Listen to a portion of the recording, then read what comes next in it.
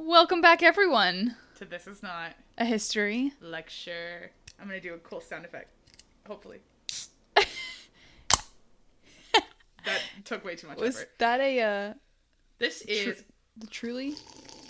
Oh, I hate that sound so much. This is a Topo Chico. It's actually... They have margarita flavors now. Oh, nice. This one is... Hold on. Strawberry hibiscus. Oh, that actually sounds good. It is. Oh. Do you want to try it? Do I?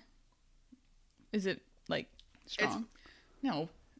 Because you know It's me, like I a have, White Claw. zero. It's like 5%.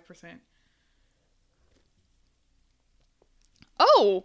Yeah. Oh, dang. No, they're good. Oh. They got recommended to me, so Okay. I'll try it. I might actually have a That's good, new right? drink. Oh, that's good. Okay. Mm-hmm. The other flavors are good too. That one's a really good one, but they have like a pineapple something flavor, and I think that one's my favorite out of the margarita. That might be selections. endorsed as our official drink on this podcast. Topo Chico, sponsor us. It's rare to find something that Cal and I both like drinking. That's not true. Rum and Coke. We both drink a rum and Coke. Listen, I'll drink anything. That's fair. That's fair. I'm the picky one. Yeah, well, you have other problems going on. Fair. Yeah. So, well, welcome back. Things have...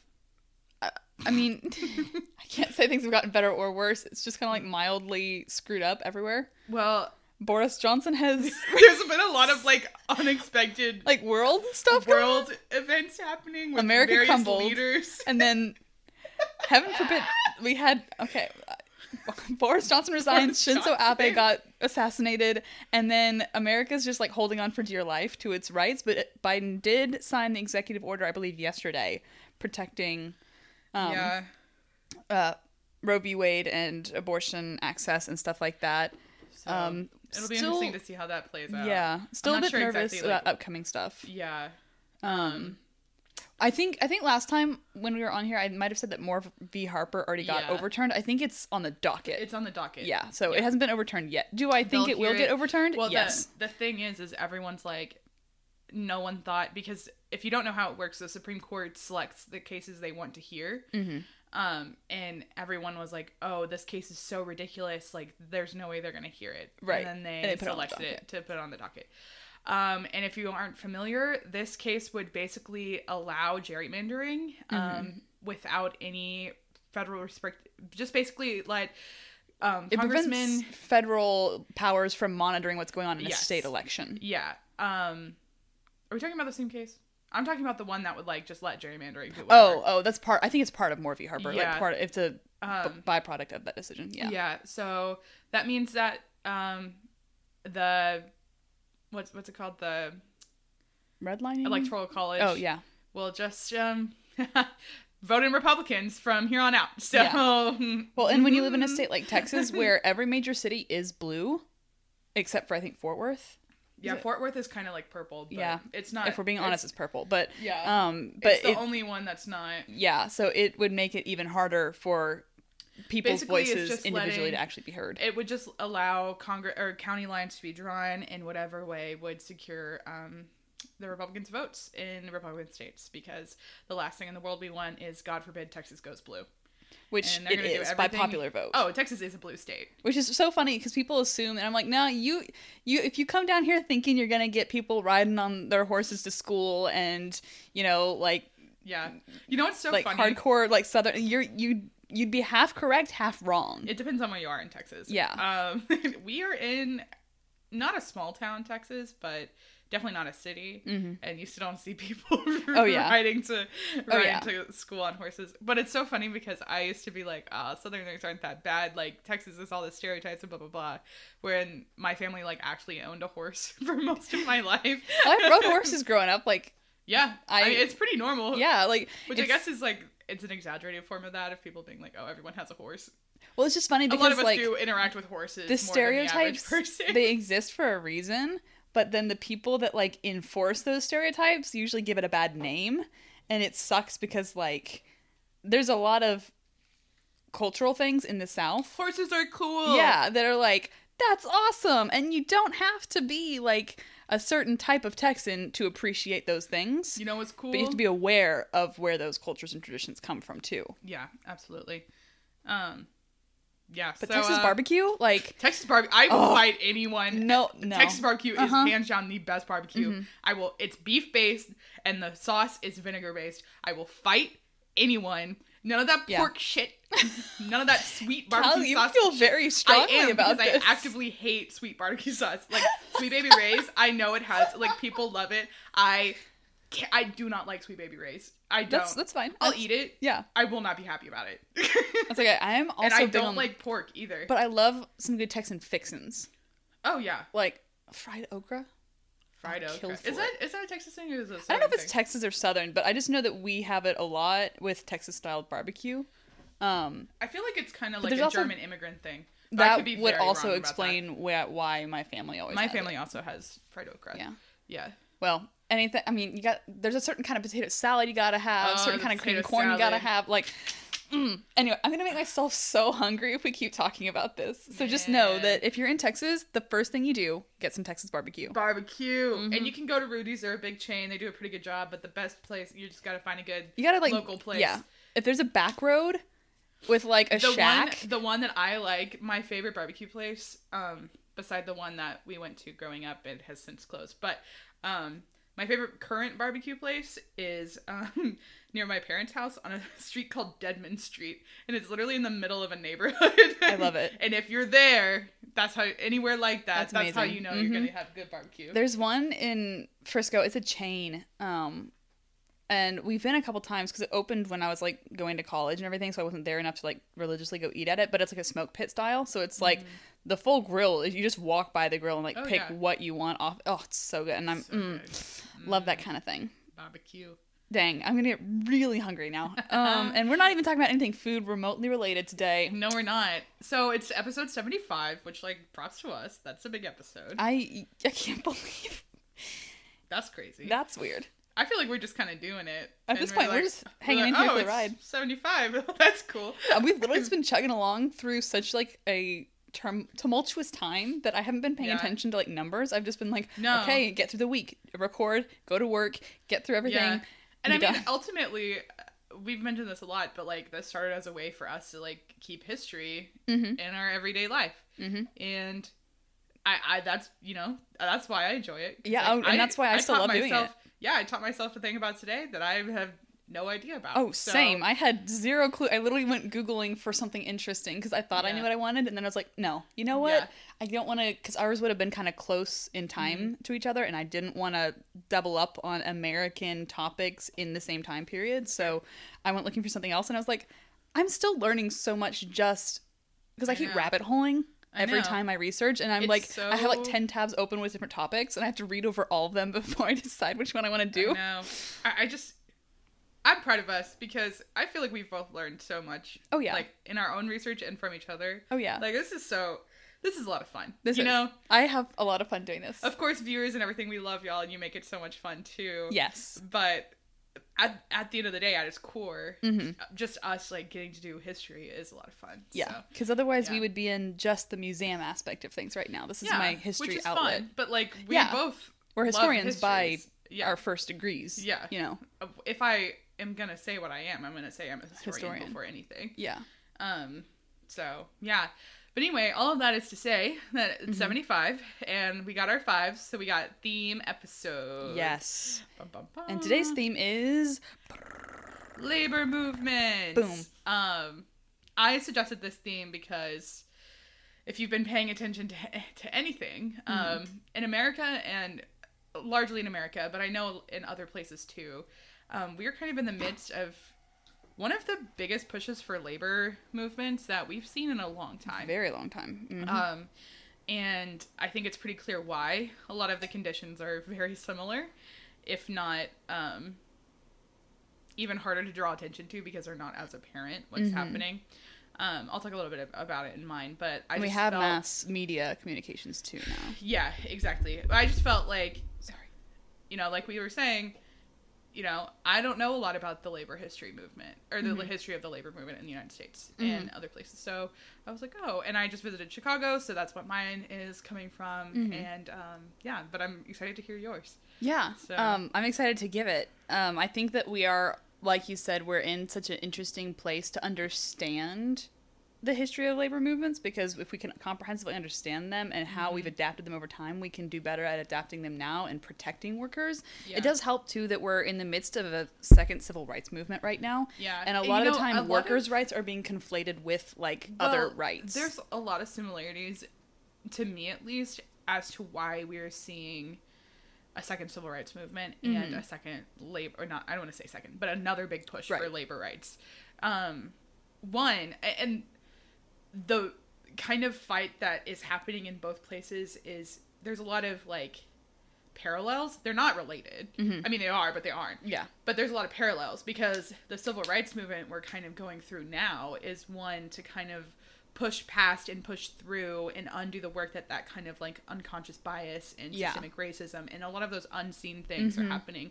Whereas the first one was, like, you can physically see the segregation. And we're trying to end things that we can physically see. The same thing is true with the labor movement, because in the first big push that we had in, like, the 1890s, 1880s, you could physically see the conditions that these people were working in. You could see these people are dying. You have, like, Upton Sinclair. You have all those people helping expose this. The conditions are a lot more obvious, whereas we still have the same sort of, like, stratifications between workers and, like, class and what's the, like, bosses and stuff. The proletariat. The bourgeois. I know, I was like, how do I say this without saying, like, the oppressors?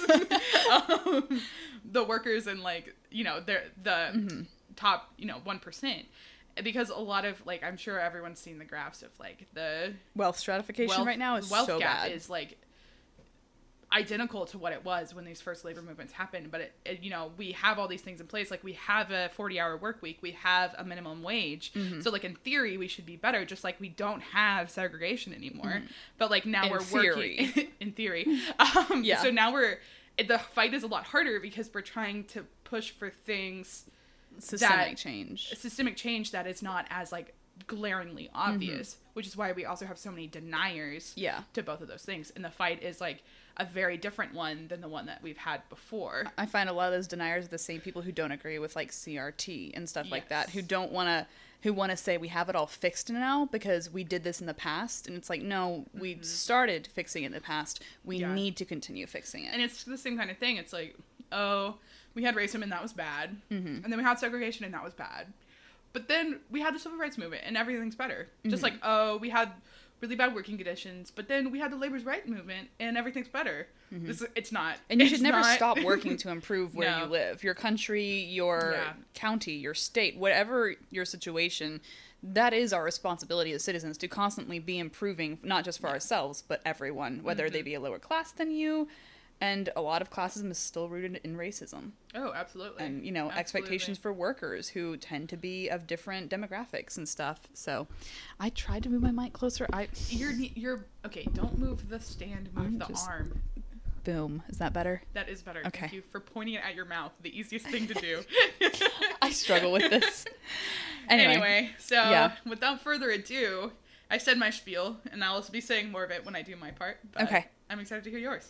Alrighty. Well, like I said, I was debating what to do because I didn't want to put one at the same time period as Cal's. There are a lot of influential strikes that when I was Googling options, I was like, oh my gosh, I should do this one and this one and this one. Like the Pullman strike, which gave us Labor Day. It was extremely violent as well. It killed like dozens of people. Yeah. That's funny because the one gives us, I'll explain it, but the one I did gives us another Labor Day.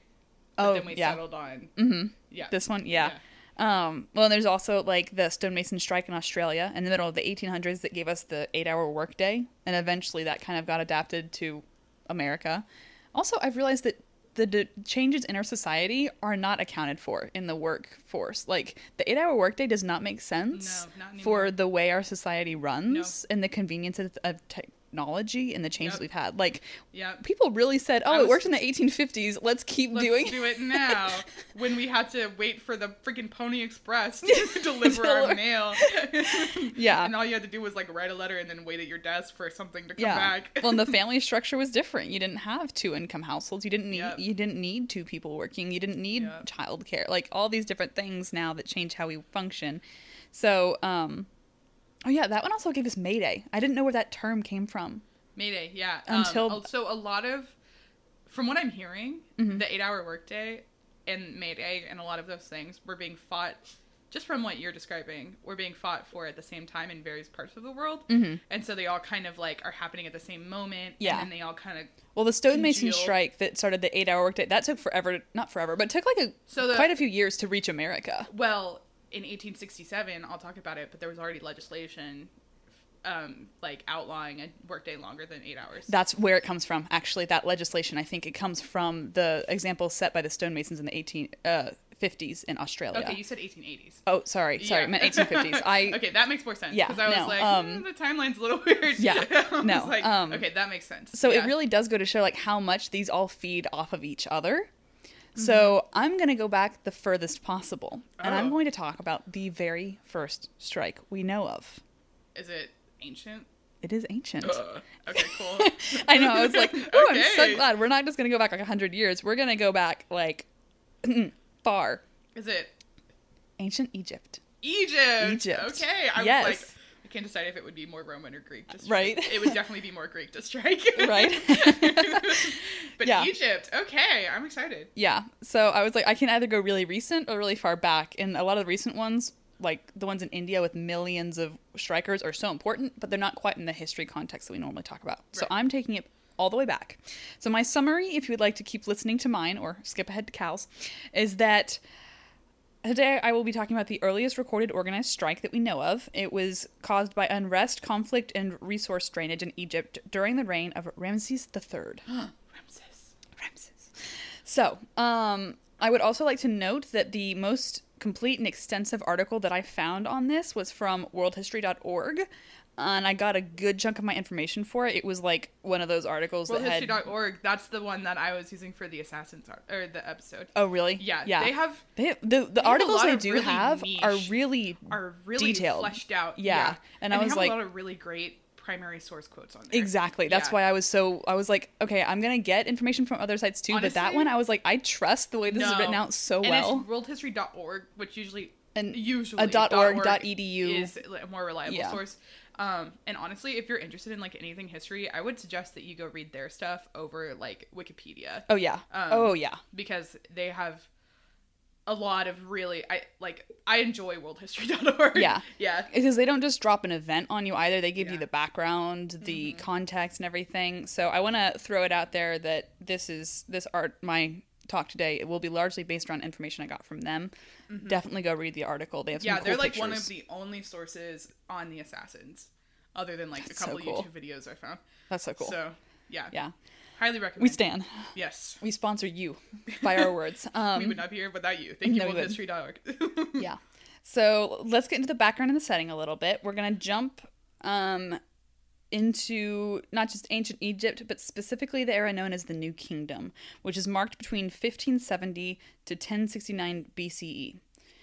Now, when this strike occurred, we weren't quite at the end of the New Kingdom's reign of strength yet, but a lot of historians agree that this strike kind of marks the beginning of that decline, that it was both a harbinger of the struggles that they were going to face soon, but also a contribution to those issues. It's kind of like the whole discussion about causation and correlation. You see both of that in the surrounding issues that lead to this.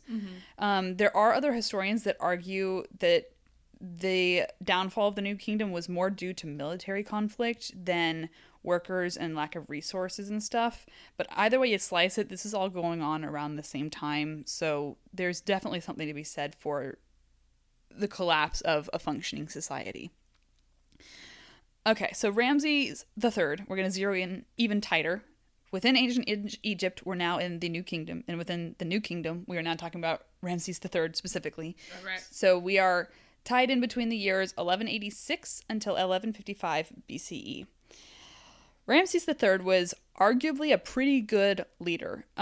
He had a pretty rounded concern for his citizens and Egypt itself. He was not particularly self-involved or power hungry or money hungry that I saw talked about a whole lot. He cared about the infrastructure specifically and the general welfare. He did a lot of restoration work on national symbols that they held with great pride, worked on contributing money to the upkeep of already built monuments and structures, as well as building new ones himself. He focused on keeping peace with the other civilizations, which is no small feat right now, because towards the end of the New Kingdom, we're also looking at the end of the late Bronze Age. And that, as we know, is a lot of time with conflict and war, and eventually just kind of like all kind of falls apart. Yeah. That was my attempt at onomatopoeia sound effects for today. How would you spell that? PTQXRYZ. You know? I see the letters, but I'm not sure if they're in the right order. That's fair. So Ramses was doing a pretty good job. He started off pretty strong. The country itself is struggling with trade and resources and supplies. So as we get into the strike, we're looking at 3 major reasons for the upheaval. I'll get into each of them in a little more detail, but we're mainly looking at a loss of resources, corrupt officials, not Ramses himself, but within that kind of setup system. Yeah. And casualties of war that led to a loss of labor. Interesting. Yes. So, I know I mentioned that he was a pretty good leader in specifics. He had built and restored his monuments, but he had also instilled a new sense of law and order. But this is in a time when it takes information arguably longer than it does now with our texting to cross areas. So it's very likely that Ramses actually didn't know about this strike at all while it was happening. That ancient Egypt did not information transferring took longer than texting. Unfortunately, yes. It's kind of like MySpace, rather than Facebook. That's crazy. I would have never guessed. Never guessed. Wow, you're blowing my mind here. I know. I love history. I know, right? Yeah. So he was noticed he knew about the lack of resources, and he was obviously paying attention to the overall issue because he did plant trees and vegetation as public services. He documented the aspects of his reign rather well, so historians have some stuff to go off of. There's certain things, though, that he omitted from his official records. And we see a lot of leaders do this who don't want to own up to their mistakes. But to be fair, it is also hard for Ramses to take complete credit for anything because a lot of it was not being decided by one dude in power. You have to delegate really heavily to the people because it's going to take a year for you to let the pharaoh know that this is happening. In the meantime, your entire city could burn. So... yeah, the chain of command is a bit different than we know it. So if we look at those resources that they're struggling with, we see a lot of harvests at this time with a really low yield. There is geological evidence from the 12th century BCE that suggests the Near East had some really bad famine and drought around this time. We'll get into the labor shortage aspects in a minute, but it's important to acknowledge that the season and weather put a serious strain on the natural ability for their crops to yield for a long period of time. So their reserves were getting used up because they were smart. They knew you're going to have good years, you're going to have bad years. Let's stock it up in the granary. Let's, keep it all. No, we're talking about a bad enough famine and that we are emptying our backup resources too. Grain, of course, was the main staple. They needed it for not just food, but beer, and other things that we don't necessarily think of as they used it in everything because it's their main export. So it's very necessary. And if you're not selling a lot of goods, you're not selling a lot of food, what else are you missing out on? You're missing out on taxes. And that's not great for a society that's infrastructure relies a lot on those taxes. So without those public funds, we're going to start losing other parts of infrastructure that have nothing to do with, oh my God, what's the word? Not organic, but food, specifically food. That lack of taxes on agriculture. Thank you. I was like, the thingy where you grow the thingies and we all survive off of those thingies. Farms? You've heard of those, right? Yeah. So soon that agricultural shortage is going to start affecting every part of the infrastructure. And there's definitely a mismanagement of funds hanging around at this time. we see the social structure is not crumbling by any means, but a lot of power is given to individuals monitoring certain areas because, again, there's no way Ramses can know about everything going on all the time, every place in the kingdom. Fair enough. Sounds like an excuse to me, but fair enough. Yes. I would agree. In the balance of religion, we've talked about it before in ancient Egypt, it's super important. Religion has, like, so much control over the everyday life, over the everyday function. But the main thing you need to know about these leaders is that their one job is to really keep a balance. There's a special word for it that they used it literally just means the balance of society, like the good, the equal balance of good and evil between everything. And at the end of the day, I don't think these community leaders necessarily were given a group of, you do this, this, and this, and here's your procedure and policy if this goes down or this. They were just told, like, do your best to keep that balance. So some of them took advantage of that more than others and took advantage of their power more than others. And unfortunately, we're going to start seeing that abuse of power more in this time period. Mm-hmm. Especially as military operations start to hike up from the battle with the sea people. Literally SEA, like just sea people. Yeah. Mermaids? Pirates? Pirates? Do tell. Yeah, well, military operations always warp funding and control and the yield of power and who has power so much that it becomes very easy to take advantage of your citizens. Yeah. Also, it's a little off topic, but I saw someone else making fun of the thing today where Columbus was like, oh yes, the mermaids. And they're like, you mean the walrus? I think I saw the TikTok you're talking about. Yep. Mm-hmm. Yeah. What a guy. If you are curious, look up Columbus and mermaids. Mermaids. It's very interesting. It's very interesting is the word for it, isn't it? That's like the whole discussion about how I think it's syphilis wasn't present in certain parts of the world until Columbus went an adventuring. And if you don't know, a lot of our STDs we're dealing with are from animals. Anyway, there's so much about that's just so chaotic. Again, if you're curious, I'm sure someone somewhere has a complete compilation of venereal diseases that Columbus positive had. That exists. Oh my God. Anyway, yeah, so these sea people are not mermaids, but there's an invasion into Egypt by this group. It was like the third attempt the sea people made to make it into Egypt, though. Do we know who the sea people are? Actually, no. It's Atlantis.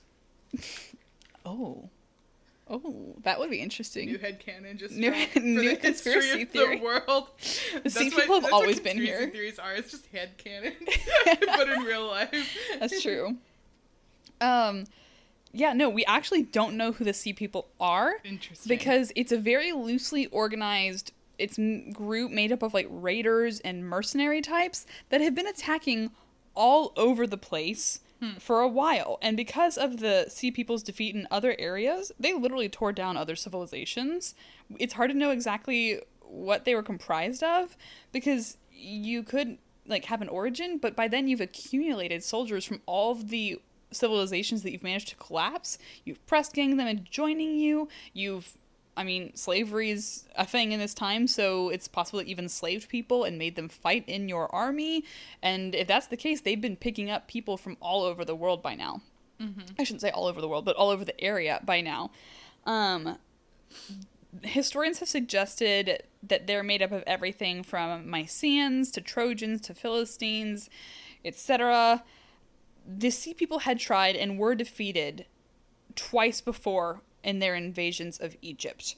The first was during the reign of Ramses II, who was reigning between 1279 BCE to 1213 BCE. Thank you. Yeah. You saw my look. I did. Just point it more towards you. I move. You and that mic.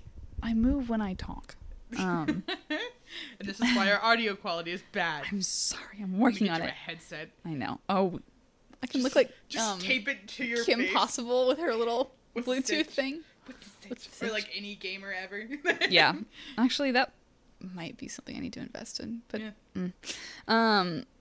The second time that they attacked and were defeated came from Meneptah, who was ruling between 1213 to 1203 BCE, which was like a 10-year reign. So I was like, who'd this be? I ended up going on a rabbit hole of who had a 10-year reign, and that would be a cool topic for another day. But they managed both of those previous times to beat the Sea People away. But either they have a sadistic need to just keep getting beaten back by the Egyptians, or they really thought they could win this last time. To be fair, they had definitely grown in size since their 2 previous attacks, but still not enough that Ramses III didn't feel like he could gain a large enough or build a large enough army to attack back. Unfortunately, though, unless you're America in the World Wars supplying weapons, war is actually not great for your economy. It's not. No, because you have to buy all the weapons. Yeah. So this time Ramses is like, okay, what are we going to do? We're going to have to fight, and he acknowledged that it's like now or never situations. It's not like, oh, we're going to threaten them back and see if they'll back off. He was like, no, we have to have a huge display of power up front to prevent them from gaining any ground and any possibility of overtaking us. So they're already worried about resources, and this is going to put a major strain. And this eggs all in one basket, mad, all-out defense requires them to be both on land and in water. He lures the Sea People closer than they probably would have come otherwise to the Nile by putting all of his people... It's not a delta, what is it? The peninsula. Is that the word I'm looking for? Yes. He draws them in so that they'll kind of be surrounded more on the sides. And he has long-range weapons at the go, ready to attack like archers, so that they could beat as many of them back as possible without having to let the Sea People get a foothold of the land. While the plan worked overall, the Egyptians didn't manage to beat them back completely while they were still in the water, so there were some major losses on land. This is occurring in the year 1178 BCE. It's the attack and the loss of people that the Egyptians had was enough to make a sizable impact on the resources. It's difficult to know exactly how much they lost because there's a serious lack of record keeping, which could be coincidental, or it just happened that those documents were destroyed. But it's most likely that Ramses didn't want to document it because they didn't want to admit what the real death toll was and the loss of resources they took. Because, I mean, if both of your successors or predecessors managed to beat them back, you kind of don't want to look like the dude that lost a huge army in the process of doing the same thing. That's fair, yeah. Well, I mean, it's not fair, but I understand the king logic in that. Yeah. Problem is, enough people did die that we have a major strain on labor shortage now, because this was a conscription. Like, this was drafted. So the king, when he was building up his army, knew he wasn't going to have enough people and forced people to join the army. And now a bunch of those people are dead. And those had been merchants and traders and farmers and artisans. So he's facing a whole new problem. And when they defeated the Sea People, the Egyptians did enslave a lot of them. Because slavery was always a thing, unfortunately. And some who were defeated were forced into the Egyptian army. But a lot of those slaves went back to work in the fields, in the artisan. You know, you kind of need special skills to be an artisan. But it wasn't enough to fix the huge gap that they now faced in the labor shortage. So, however bad those losses were, Ramses is not... This is where it gets hard to say whether or not he was a good leader or if he was a little power hungry, because he was not deterred enough that he didn't make a victory tour afterwards.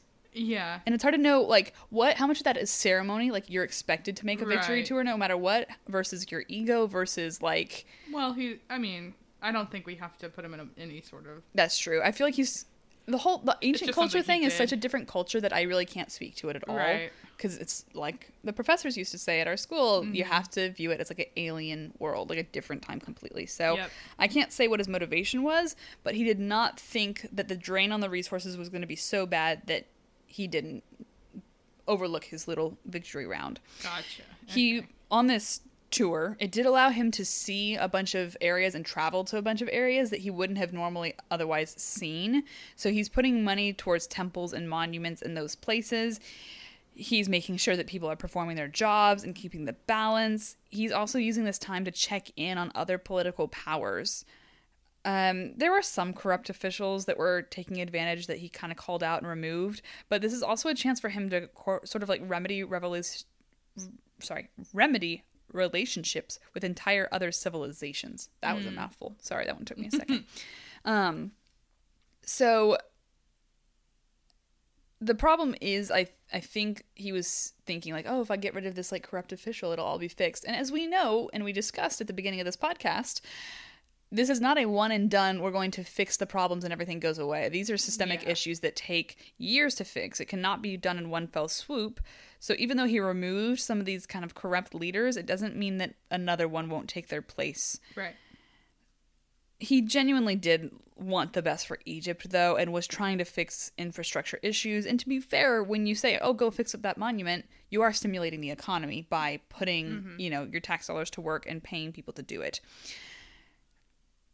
It's massive drain on resources, though. And he sent a whole, not an envoy, but like he set up kind of a new push to trade with other civilizations, which had worked with, oh my God, I don't have it written in my notes, but I know this one. We talked about her. Hephaestus, I can never say her name. I feel so bad. Hephaestus. I know who you're talking about. Yeah. The queen. Yes. Hephaestus. It's like Hephaestus. I cannot say it. I can see the word, but I couldn't tell you how to pronounce it. Because when she had this issue, she ended up trading with other civilizations nearby that provided with so many resources that it actually like bounced the entire Egyptian economy further. And I think that's part of what he was doing. He was like, hey, we'll start trading with these other people. We'll have what we need. It'll all be great. Problem is, when you near the end of the Bronze Age, you're also looking at the collapse of like the Mycenaeans and a bunch of other people. So different landscape. Yeah, no one is sending tons of resources that he could just be like, oh yes, we are bouncing back with trade. Yeah. But they did manage enough trade that it should have helped fix some of the issues in the treasury, and a lot of historians are confused on why it didn't. If it was mismanaged after it was accumulated or what. But no matter how much money you have, you still can't fix famine. You can't, pay the weather to start raining. And so a lot of historians think that no matter how much he would have been able to fix with trade, they couldn't fix the agricultural issues they were facing. And here we come to the breaking point that really starts the first strike. As we work our way up to Ramses' big 30-year anniversary of being in power, his big jubilee. His 3-0. His big birthday party. They're going to go all out. Again, a mismanagement of resources, especially when you're not a super great thing to do in this time of, Yeah, and this is not like, oh, the crown's money is doing this. Like, no, this is the people's money. Oh, it absolutely and the is. people are watching, and then people are like, this is our money. This is not how you should be spending this lavish celebration. Not a great move. Not a great move. So in 1128, they're getting this huge party ready, and the funding's starting to struggle for some of the tradesmen, namely the people who are working on the tombs and the great monuments, which, if you know much about Egyptian culture, those are huge sources of pride, not just on the nationalistic front, but like the religious aspect too, because a lot of those are monuments to important people and made for the gods, and it's a sign of respect, and it's a pillar of their lives and culture. And there were a lot of pillars in the carvings. I hate you so much right now. I hate that made me laugh. Carry on. Okay. Well, these artisans and these tradesmen who were working specifically on the monuments, their paychecks are late by like a full month. And if you've ever been working paycheck to paycheck, you can't afford to not get paid for a full month. That doesn't work. I get stressed out. Like, okay, if it doesn't like drop at the same time, if my paycheck doesn't end up in my account like at the same time on the Friday, I'm like, make it 2 weeks. I'm like, I'm immediately like, do I need to call like and make sure that like it got deposited or something. It's scary. It is. It can be really scary. So these people were, I mean, asking them to wait a month at all was a pretty big ask for a lot of these people. And there were people who could kind of negotiate and be the intermediary between the workers and the officials. So in the meantime, the compromise was like, okay, we'll take some food. Not money, but we'll give you some food, which not everyone needs food. Not everyone uses all their money on food. Sometimes you need medicine. Sometimes you need housing. Like, it's kind of like the whole theory of food stamps. Like, sometimes you can't just hand people food because that's not what they need. Sometimes they need hygiene items, all that jazz. And you can't really, like, brush your teeth with wheat. I mean, you actually probably could. I think teeth hygiene was probably low That's on true. the priority list there. It was a bad example. Yeah. One of these intermediaries and people watching this go down was a scribe named Amenacht. And his writings are one of the only reasons we actually know about this because, again, Ramses was not big on documenting things that didn't make him look super good. And we have some of the original writings about this strike. I believe that they're on exhibit in a museum in Egypt still. Or maybe it was the British. No, it's not the British Museum. They're back in Egypt, I think. It's probably the Egyptian Museum. Probably. Is that what it's called? Their big one? I think it is. I just know it's on exhibit. I think I saw that it was on exhibit in Egypt. I know a lot of the artifacts that have been returned are from the Egyptian Museum. Yeah, because they had that huge ceremony too where they had all the mummies I want to brought back. say it's the Egyptian Museum. Okay. If I could spell Egypt, it definitely doesn't have an R in it. Mood. I couldn't spell actual this morning. I typed it 4 times before I got it right. So, but everyone who could have done something has done something at this point. You've got all these intermediaries who are like telling the officials, hey, it's been a full month. Food is not going to cut it soon. You need to actually pay these people. And all those officials are finally like, okay. Yes, it is called the Egyptian Museum. So, okay. It's probably there then. Yeah. Yeah. But all these officials are kind of like, well, yeah, we'll pay you, but we're kind of focused on the big jubilee right now and like making sure that everything's great and this party's going to be lit. And everyone else is kind of like, yeah, we would love a lit party, but you know, it would be like more to get paid. To survive. To, maybe. you know, make money. And it happens. I'm so happy that like y'all are happy, but yeah. Well, it happens time and time again. Like they'll pay them for the month and they'll be like, oh, sorry about last month. Our bad. Here's some money, go away. And then they'll go another month, paycheck doesn't come. And so this cycle keeps repeating itself over and over until eventually the tradesmen and their payment system just kind of collapses. And about 18 days after their last missed payday, they put down their tools and they head towards the cities, declaring that they are hungry, saying, we are hungry, and basically proving like we're not going to work this time until you give us a solution. We are tired of this go around of you putting our payments off a full month, then paying us, and then having to wait again.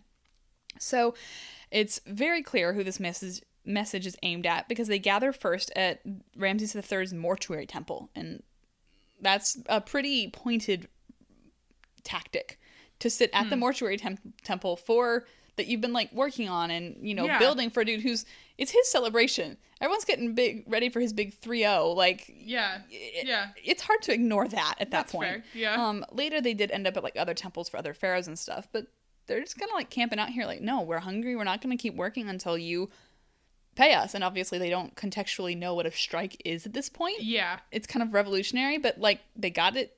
They got the message. If you put down your stuff and refuse to work, someone's gonna have to do something, otherwise their buildings aren't gonna be built, and they need those buildings built because the Jubilee is coming up.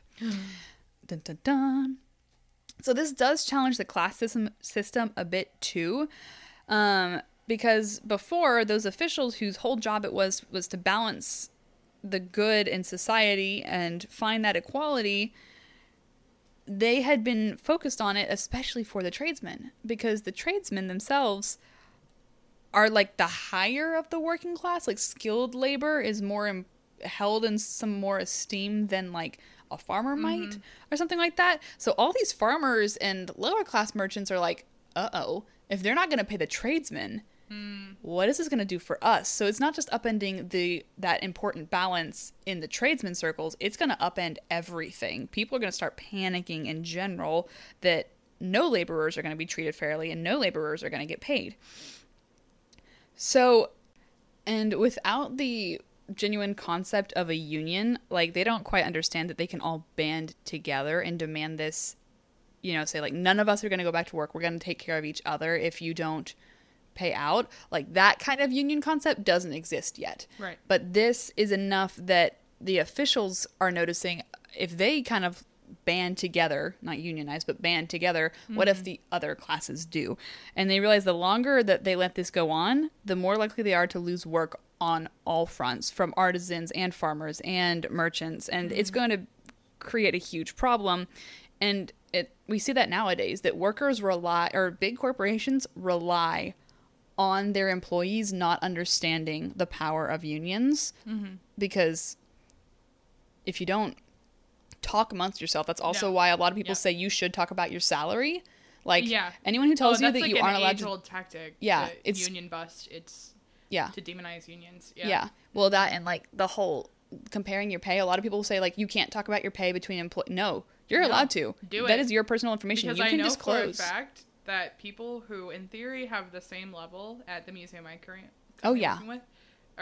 currently working at, they are paid drastically different. I know for a fact that's happening. And they only figured it out because the museum posted a job listing accidentally with the pay on it. And all the people at that level were like, what the fuck? Like... No, and that's a tactic that's so often used. I remember when I was working hourly wages, I had a boss for a while that was pretty misogynistic, like openly. The way he treated women and men was so different. And we were a team of almost all women that were working truck. And we would go in 2 a.m., be lugging like hundreds of pounds of boxes, and we had one guy on our team, and he treated that one guy so differently.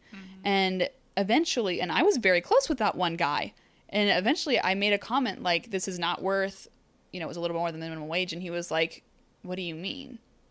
And we were young, we were in high school, we thought that when they said we couldn't talk about our pay, that we weren't allowed to. And we all realized that all of the women, even though we were doing more work than the man, and we were there every day and the guy wasn't, just because his schedule didn't allow it, we were getting paid so much less. And I lit into the manager, and I was like, I will literally, like, if you, like, we are doing more work, we are putting in more time, we are doing the harder labor, why are we, it is not a different position, why is he getting paid more than us because he's a guy?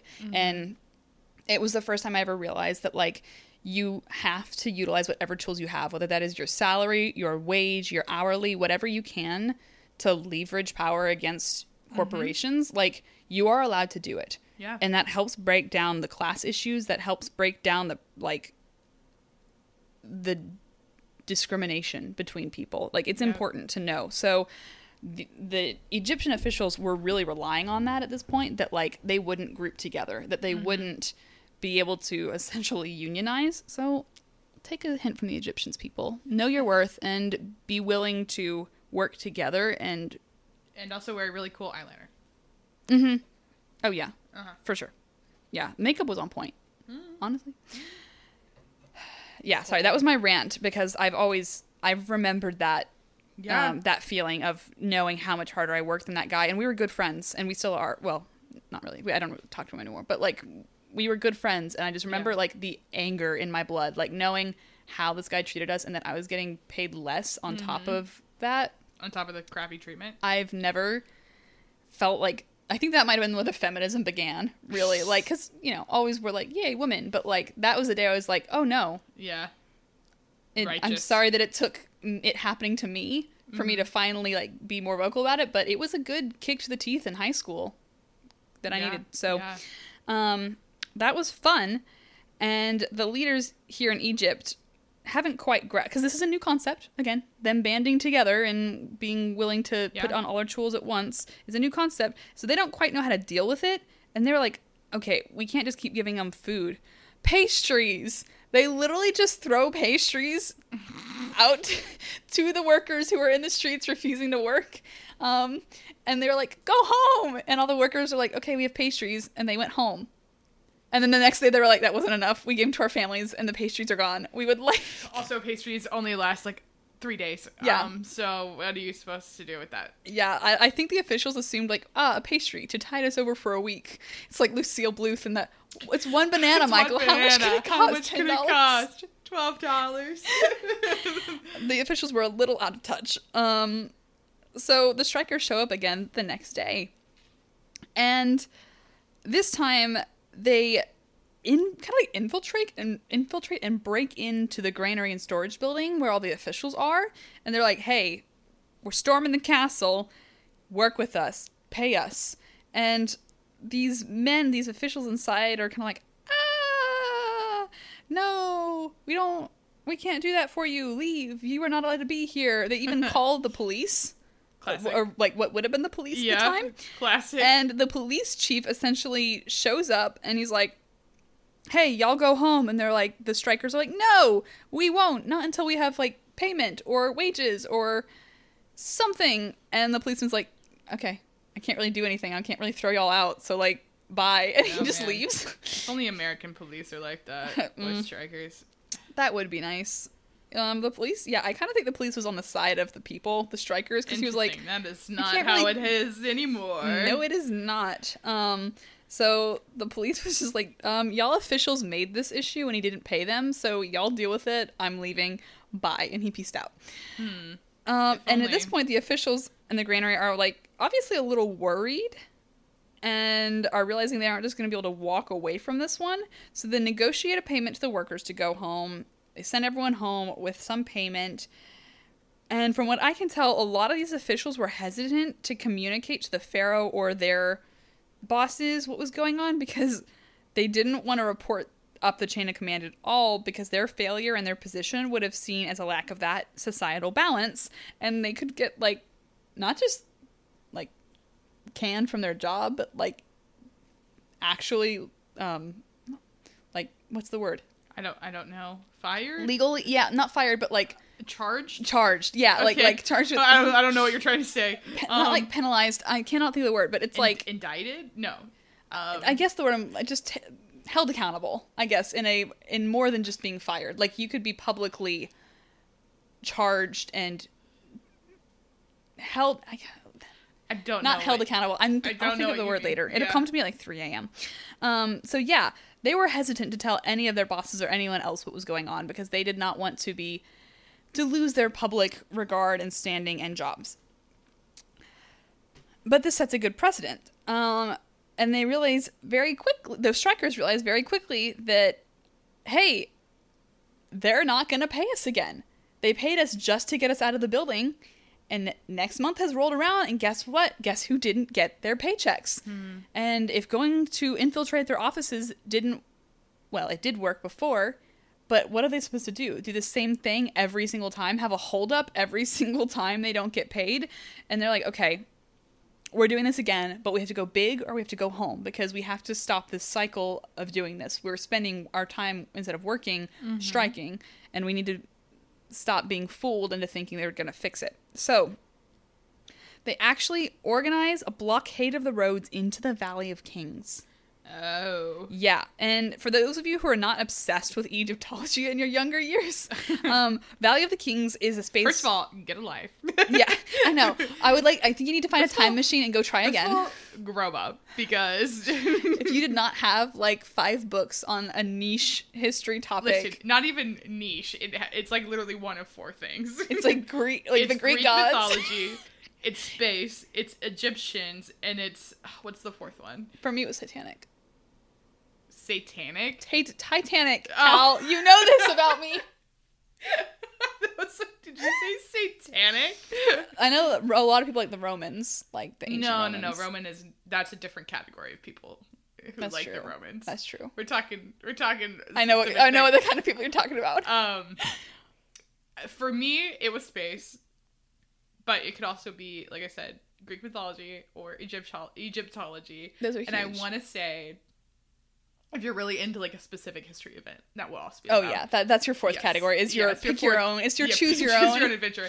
But the judgment does depend on what history what event, niche if you fit into the same grouping as the other 3. Yes. So Yeah. Yeah. Titanic does group you in with the other three. Oh, it totally does. Yeah. Wow, that's my childhood to a T. But yeah, so those of you who are not obsessed with Egyptology and don't know the Valley of the Kings, it's essentially where a bunch of really high rank nobility, pharaohs, all these really important people were buried. And part of the practices around burial rituals at this time is not like a one and done, you're in the ground. It is a continued religious practice. The priests and surviving members of a family would bring things to those burial places, take offerings to those who had already passed on to the next life. It is a pinnacle of society, culture, and religion. And so if your workers block off a road for the high-ranking people to perform their sacred rituals, that's going to get a lot of attention. Yeah. It's kind of like how a lot of rich people don't pay attention to issues until it directly affects them. Yep. But you know what it does? It causes a ruckus. Yep. And this definitely did that. So,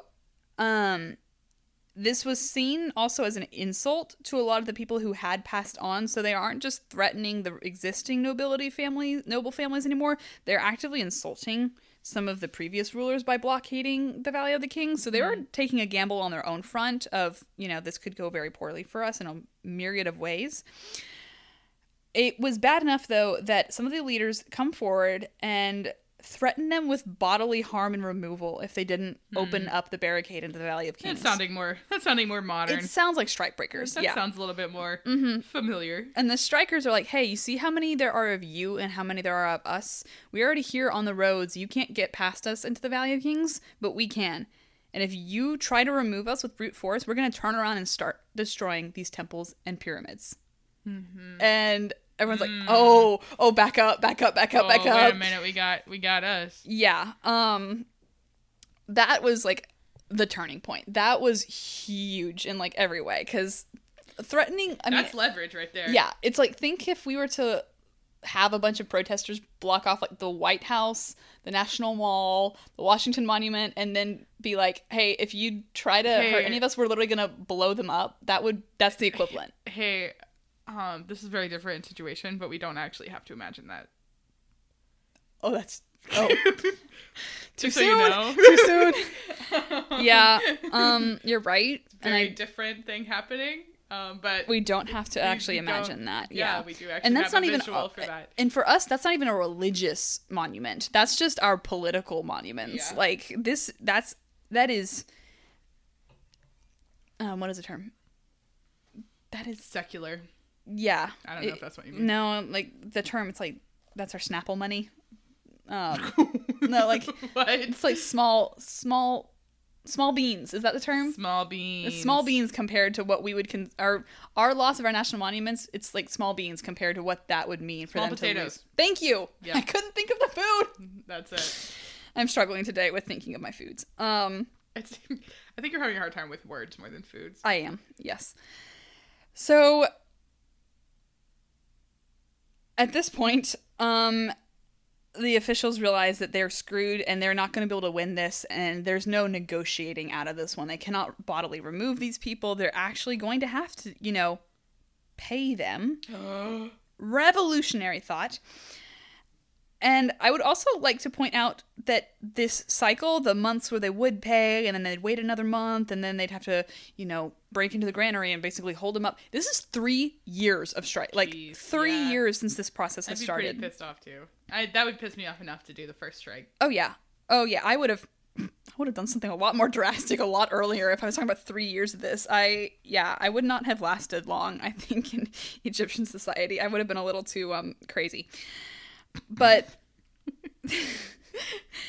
yeah, it's really funny, Kag, knowing you. Ooh, crazy. I know. For the Egyptians. I know. So yeah, and they realize they want to fix this before the Jubilee itself, and they have records that the vizier, who in theory should have been overseeing all this payment originally, was never informed about the strikes either. He was actually in Thebes when all this was going on, and we don't know exactly the people that, I don't think we know, unless it's in the actual transcripts from the papyrus scrolls. Mm-hmm. We don't know exactly who it was that informed them what was going on. That might have also partially been an attempt to hide the mistake and not acknowledge any person as being at fault because they don't want to admit that a person being on fault for not, dispersing the payment and everything. Yeah.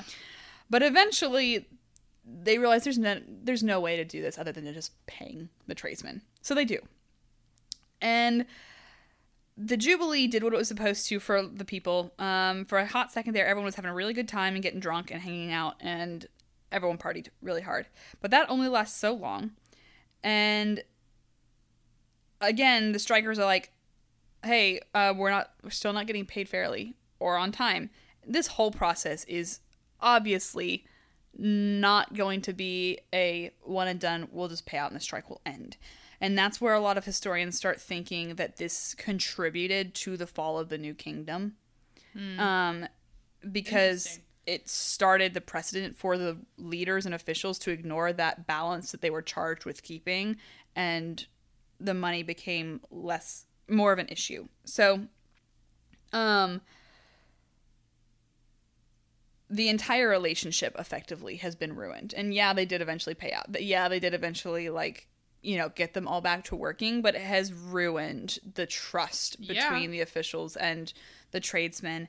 And for a long time, Ramses had been seen as a decent ruler, but it made it very obvious that there was a huge loss of power and control by the end of his reign. And he actually didn't live long past his 30th Jubilee. I think it was like a year and a few months after that, he died. And I believe there is a strong suspicion that he was poisoned in a scheme of one of his wives and sons to switch off the power exchange. But he is known to be one of the last effective rulers of the New Kingdom before everything collapsed. So, yeah, I would have loved to see an actual transcription of the scrolls. That would have been really cool to read myself, and know exactly what was omitted for the sake of the officials and everything. The scrolls were eventually found at Deir el-Medina. Again, they were written by Amenacht, the scribe. So we can thank him for what we do know of the first official strike. And they may not have ever been able to define what they did as a strike or a unionization or anything like that, but it set a precedent. And over the final years of the New Kingdom, as I said, Ramses was the last effective ruler, but he was not the only one at the end. But over those next few, you see multiple strikes like this again. So obviously it caught on quickly, and obviously people kept up the practice enough that it wasn't lost between the generations. And as we head into the collapse of the Bronze Age, I should just do a whole episode on the Bronze Age because I can't go into how everything fell. But with lack of resources, striking, cultural and agricultural and infrastructure and religious practices were just collapsing around them. And eventually this was both a contribution and a side effect of that collapse of order. So it's really weird because it's not weird. I think a lot of strikes start that way as a result of a struggling culture. Oh, absolutely. Yeah. But they sometimes also contribute to the ultimate downfall. Hopefully that is not what's going on in America right now, or the rest of the world. But it is interesting that we see the possibility for reform in these strikes that was never fully taken at its potential because it would collapse nonetheless not long afterwards. So we never know just really how effective this strike was. I mean, the first round of the big first round, the first big round, there we go, of labor movement in the U.S. didn't collapse it. So I feel like we can make it another round. Yeah, well, I think if it was just labor movements right now, I would be. The thing that's bringing down America is not the labor movement. It's other movements that are happening simultaneously. A lot of other things. Yeah. Well, that was really interesting. Yeah. I had no heard idea of that. I mean, that's I figured really interesting. The concept of striking, the word and the definition of the term striking, I knew it had to be more modern than that. But it's interesting to see that even if they didn't have a word for it, they did it. They went on the strike. So many things in history are like that, and it's just you gotta wait until someone comes around and names it, and then you're like, oh, I did that. Any flower by rose by another name wouldn't smell so sweet. Yes. So yeah, that is the first strike that we have on recorded history. Wow, that was very interesting. Good Thank job, you. Kat. Thank you. I'm ready for yours. Oh, okay. Do we want to do a Oh break yeah, first? yeah. Sorry, you're right. I was just so excited because I've heard about yours. We talked about it in our ethics class. Ethics? Museum ethics, because of some of the monuments and Oh. stuff that were. Oh, well, yes. Yeah. Mm-hmm. I was like, which ethics class? No, the museum ethics class. But yes, recommendations. Yes. Because this event, no, not this event, this episode is coming out on the 12th. I'm going to recommend that everyone go to NASA's Instagram, Twitter, something, because we'll have the first images released from the James Webb Telescope on Tuesday, July 12th. Oh, really? Yes. So, if you were at all interested in that, if you have been keeping up with it, or if you haven't, the James Webb Telescope is a new telescope. They launched it either on Christmas Day or right around Christmas, 2021, so just this past Christmas. But it's been 6 months to get it set up, put in place, and start taking pictures. And it is like tens of times more powerful than the Hubble telescope, and the images we're expecting to see are going to be like nothing we've seen before. Cannot So, wait. if you were at all inclined to look at that, that's my recommendation for the day, because, oh my god, I'm so excited, and I've been keeping up with it since they launched it. So I'm really excited to see. There's supposed to be 5 pictures coming out. So I'm very excited to see and it's going to include, the iconic Hubble telescope picture of like the field in space where like every spot of light you see is a galaxy. Oh yeah. There's going to be one of those, except it's going to be so much more insane because it's going to be for this much more powerful telescope. Ooh. So yeah, Okay. that's my recommendation. I am extremely excited for that. Yes. That oh my god, I'm so excited. That Yes. sounds really, really interesting. Mm-hmm. Okay. I picked up a history book this week. I'm still reading my YAs my Yes. new adults that you and Emma recommended. Don't worry, but I felt like I needed to read some history stuff, and I get it. What'd you get? It's a book that I've had since undergrad, and because I loved one of his other books, it's Timothy Snyder. It's Black Earth, and it's like during the time of the Holocaust, and like it's really interesting so far. Yeah. I would highly recommend it. It is definitely written by an academic. So if you're in the mood to power through a couple sections that are like, wait, I've got to read this once or twice to get the full impact of it, I would highly recommend it. But that one's not so much like a feel good, chill out and watch this. That's definitely an academic recommendation, but it's really good. Oh, interesting. I've been looking into Audible to get a subscription, but turns out I don't like how their subscriptions work. But I really want to get into history books. There's a few on my list that I've wanted to read for a long time. You should message Ella. I can give you our friend from a couple years ago. She had some really, really good history Audible recommendations. I think it was Audible, or at least they were audiobooks. Yeah, audiobooks. I think it was just audiobooks, yeah. But she gave me a couple recommendations. I think there were some on the presidents that she really liked. Yeah. She said they were well done. So it's hard because the history books I want to read are newer, and so I have most libraries will actually give you some access to some sort of online. Right. It's either ebook or audiobook. Most libraries will offer both. Mm-hmm. And they of course have a bunch of audiobooks, like history audiobooks, but the ones that I want to read haven't really hit the libraries yet. So you're in that waiting space. Yeah. So, but we'll see. I'm having a good time with the series that I'm reading now. So, and I already have a few books left, or that I'm going to pick up after it. So nice. Anyway, I guess that means it's my turn. Yes, ma'am. Hit us with it. All right. So I alluded to it earlier because I mentioned Chicago, and if you know anything about labor history in the United States, then you know about Chicago, and you've probably at least heard about what I'm doing today. So today I'm going to be covering the Haymarket Affair, which is also known as the riot, or there was another word and I forget. But one of the podcasts I was listening to like just hear about this was like, I don't really feel like any of these terms kind of describe what happened. What I feel like best described happened is the word incident, because it's just, You'll see, but it's a very interesting thing that happened. And it was kind of the culmination of a lot of things coming together.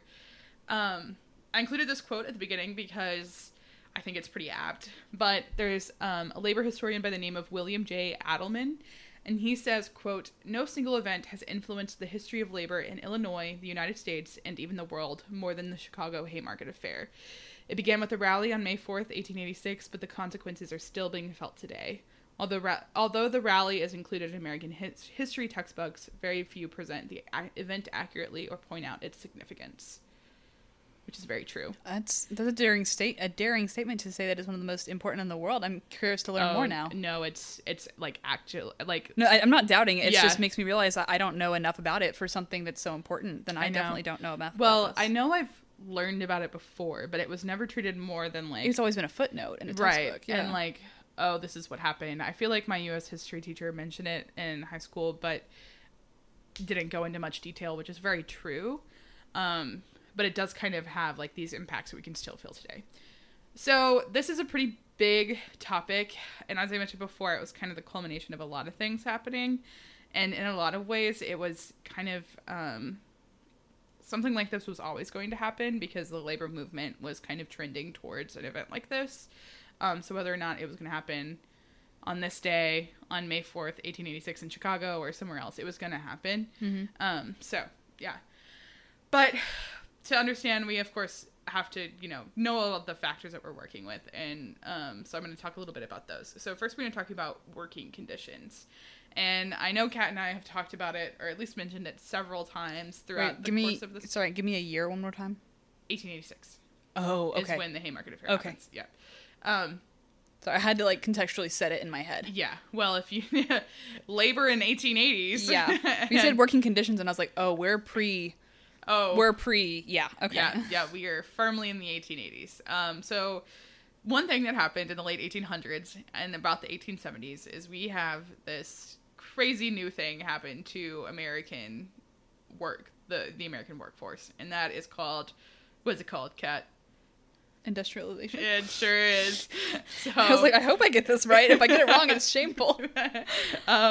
So we have the Industrial Revolution, which just brought about this like huge catastrophic change to the way labor and like the way labor is done, the way workforce is organized, the way companies are treated, the way employees are treated, because no longer are we going to like a skilled craftsman to like knit you a pair of socks or whatever. You can just pick them up at the local whatever store for a couple cents. And so this radicalizes a lot about American society. Poor children. Yeah. Unfortunately, what that means is that we lose a lot of our autonomy that is kind of given to people when they have like a skilled labor kind of, they have a labor skill. So no longer do you have like a family of cobblers, you have everyone's going to work in the factory who can afford it, because we don't need cobblers anymore because we can just go buy shoes. So it changes the way the workforce works in America. And this obviously comes with a considerable amount of growing pains, because under a capitalist society, whenever something can be exploited, it will be exploited. Yes. And we definitely see that here. So if you know anything about industrialization, you know that work conditions were just like abysmal. I mean, like, and your pay is absolute. Oh, it's awful. Ugh. I know, Kat, you did the Triangle Shirtwaist Factory, and that's Yes. like ultimately a result of a society who treats its workforce like this. Yes. People were expected to work 10 to 12 hour shifts every day. And they're so expendable that it doesn't matter if they die in a fire. If they die in a fire, if they quit, what are you going to do? We're just going to go get another one. This is also a time when a lot of immigrants are moving to the United States. So we have an abundance of workers who are willing to work for, less than what they deserve, just because they had to make a living, not because, they're coming to steal our jobs. Like, they have to have some money. Yeah, you have to put people food have on the to table. live. This is when we see slums pop, not slums in the way we think of them now, but like Right. tenant housing, Yeah. like never before as our Yeah. influx, I mean, especially with it's- immigrants. I mean, there's Being taken advantage of in every industry, every work industry, housing there's industry. so much more that deserves to be said about this than what I can mention today. Did you do tenant housing? No, before? I didn't. No. Okay, maybe we Yeah. need to do a whole episode about that. I think so. I think the labor, this kind of part of American history is going to be done less so in an episode purely about it, but just in True. the different factors that affect It's it. probably the most abusive. Yeah. Well, no, I can't say that because there's some horribly abusive parts of American history, including Right, like slavery. slavery, But this yeah. is But this is up there. with like the conditions that we were letting people and Yeah. exploiting people in. Yeah. So Chicago, as one of the most widely or fastly growing cities in America at the time, is kind of it is also a major industrial center for America at the time. So it kind of became kind of the center of this movement. And if you've read The Jungle by Upton Sinclair, you know, like that's based in Chicago. Like Chicago was the center for this. Did you not know that? For some reason, I thought it was New York, but no, I'm I pretty think you're sure it's right. Chicago, I think you're yeah. right. Um, I'm gonna you can confirm it, not fact because check I me. doubt you. Yeah. It threw me fact off check for a me. second. I'm pretty sure it's Chicago. I can't remember where Muckraker started. I mean, those are just journalists. Yeah, in general, but Yeah. I feel like there was a higher concentration in New York, and maybe that's why my brain was thinking. Well, there's just more people in Yeah. New York. Chicago was like expanding enormously at the time. We have a huge influx of immigrants to the city seeking out this factory work, specifically German immigrants. And we see German immigrants play a huge part of the story. Factory workers at the time were employed for about $1 to $1.50 a day. So they would spend a 12-hour shift and earn $1.50. Of course, that's, you know, inflation and everything. If you want to know something even more depressing, so $1.50 in 1890s.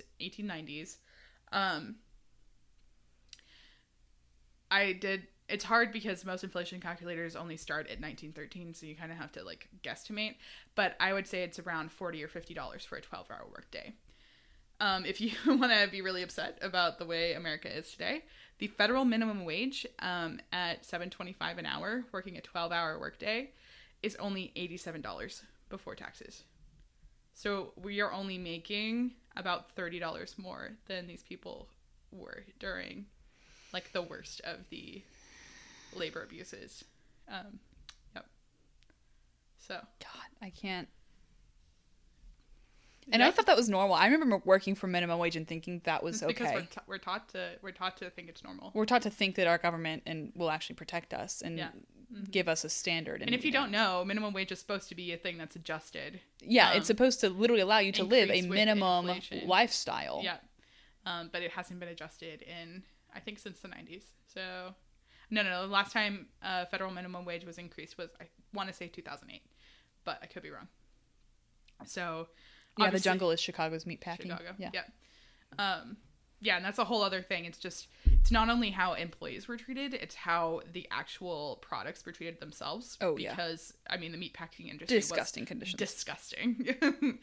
So, like, we didn't even have the Food and Drug Administration. That was created in part because of the jungle and how it brought awareness to it. So, not a good time. We had, no protection for workers whatsoever, both in and out of the factory. You know, safety regulations were non-existent. So it was just a bad time. Yeah, so like I said, 10 to 12 hour work days, unsafe, deadly accidents happened all the time. It was efficiency over everything, including people's actual lives. So it was, you know, working class families often had several family members working in a factory to actually just get by as a family. And that, of course, did include children and child labor, because this was a big thing. Some machines could only be operated by children because they had smaller appendages and could do things like that. And so you had kids as young as 6, 7, or 8 working in a factory every day. See a lot of that in cotton and textile industries too, because the looms and stuff, to get in there, you have to have small hands and delicate hands. Yeah. That's why you have a lot of terrible accidents. Like if you Oh, yeah. like the pictures you have of kids whose hand got caught in the machine, like it's terrible. So one, as we were talking about earlier, but one of the big pushes that labor unions kind of became rallied behind was the adjustment of the workday from 12 plus hours to about 8. And so we have that famous slogan of the 8 hours for work, 8 hours for rest, and 8 hours for whatever we will. As we know, they eventually got that, and that is still the system we function under today. However, I actually like did the math, and like, yes, technically like 8 hours for like, you know, it's 24 hours divided by 3. So it's, you know, it's 8 hours. That's how math works. But like you are, so you're working 8 to 5, you have an hour for lunch. Mm-hmm. So already you're working longer than 8 hours, even though you technically have that hour off. But you like, usually can't go home. Yeah. You'd lose half your time. Exactly. You spend at least an hour, I'd say, getting ready for work, either at the beginning of your day or showering or do whatever. Like anything you're doing for work because you're going to work, in my opinion, should be work. I agree. Commuting. If it's expected of you to be in the workplace, it should be counted as work. Commuting, and with traffic, those commutes can be an hour plus both ways. Like you're really only getting, I'd say, maximum 5 hours to yourself. Maximum. Oh, yeah. Throughout the day. So it's a very flawed system. But of course, when you're starting from, you have 12-hour workdays, 6 days a week. 8 hours is like a miracle. 8 hours is like a luxury. So that's kind of where that whole situation is right now. So the people belonging to the labor unions themselves, especially those in leadership positions, really got a lot of their ideas and materials and would consider themselves to be, I don't know about like the individual labor union members, but definitely those in leadership, I would say, would kind of consider themselves to be either a socialist, a communist, or an anarchist. And because those words are so politically charged, fraught, yes, I just want to define them just so we're all kind of on the same page, especially with anarchist, because that's a big scary word to a lot of people. So socialism, I just pulled these, I literally Googled socialism definition and just pulled them right off of there just because, you know, for for everyone's sake. So socialism is defined as a political and economic theory of social organization which advocates that the means of the production, distribution, and exchange should be owned or regulated by the community as a whole. So it's the workers own the means of production. So it's, you know, you have your co-op places where they're all working and putting work in together. So there's no like factory head or owner or CEO. It's, you know, the workers, the ones who are producing the value for the company, actually receive the benefits of that value. Communism is defined as a political theory that is derived from Karl Marx, advocating class war and leading to a society which all property is publicly owned and each person works and is paid according to their abilities and needs. I want to fight with this definition because I don't like the inclusion of class war, because I don't think that's ultimately, I mean, maybe as Karl Marx defined it. Well, and it's like, what does class war mean? Does it mean tearing down the walls between classes, or does it mean like physically fighting in order to achieve it? I think it's just the ending of all kind of a class structure. Gotcha. But class war is it's also very charged. It's been a while since I've read Karl Marx. I should probably pull out my book again and reread it. Well, the Communist Manifesto it's not actually that long. It's not that long, but it also wasn't supposed to be like the end-all be-all work. Right, it's not communism. A definitive work on the It's just more of like a pamphlet. Yeah. But I would say I take issue with, I don't know, because to me communism means more of like the state controls and then well, it's changed a great deal over the years. Oh, absolutely, yeah. That's the modern definition of communism, at least what, you know, our labor, what was taken in the labor movement is probably very different than the one we have now, because they also didn't see like, you know, the Russians and the Cubans and people who are like claim to be communists, but they have this weird like bastardized version of communism. It's very complicated. Well, the Victorian ideal of socialism is different too. Yes, yeah. And then there's anarchism, and communism doesn't really come up as much in this, but it's still relevant to talk about in a labor movement because it's a theory of labor and redistribution and everything. And then there's anarchism. So anarchism sounds like a big crazy word that, you know, obviously anarchy, just total no rules, whatever, it's chaos. But that's not actually like what the political belief or Would that be the word belief? Yeah, I guess. Political ideology. That's what I was looking for. So it's defined as the belief in the abolition of all government and the organization of a society on a voluntary cooperative basis without the recourse or force or compulsion. The recourse to force or compulsion. So basically, it's a classless, like, no hierarchy society. Like, everyone is on the same playing field. There's no such thing as upper, middle, lower classes. There's no such thing as, like, kings and queens. Like, everyone is the same. Which is interesting because an anarchist, the definition has less to do with financial distribution and cooperation as it does hierarchy. It's just class issues, which is inherently linked to financial, but No, it's a lot less focused on... It's not so much like, hey, we want to take everyone's money and taxes and do that. It's more like, hey, don't sucker punch the little guy below you. Yeah. Like, we are all human. We are all the same. And anarchism does get thrown around a lot when you look up the Haymarket riots, or the Haymarket Affair, whatever you want to call it. And this is where I want to talk a little bit about sources, because just in, like, the very accessible sources that I was looking at, as in, history.org or Britannica or PBS or, just those really accessible first page of Google sources you see, there are widely different, like, attitudes towards this event, language that's used towards this event and addressing it, and it's, like, incredible to see how different some of these sources are. One of the sources that I actually ended up using a lot was there is the Illinois Labor History Society that I didn't know existed, but they're like a .org. They're fully funded by, like, Illinois, I think, the state of Illinois. And they have an article on this. And if you go and you read this article and then you read the history.com one, not .org, like I said earlier, but history.com, like, they are using completely and radically different languages to address this. So I'm not saying one or the other is wrong, but it does speak to the attitude that people have addressing this and just, like, kind of how fraught it still is to this day. When did they change the monument over there? Wasn't it in the last few years? The acknowledgements around it? So I don't know exactly when that happened. It was recent, though. Yeah. I'll talk about it towards the end of the notes, but never mind then. Yeah. I don't know if I know the answer to your question specifically, but maybe I will. I don't know. So anyway, so all of that is kind of background stuff.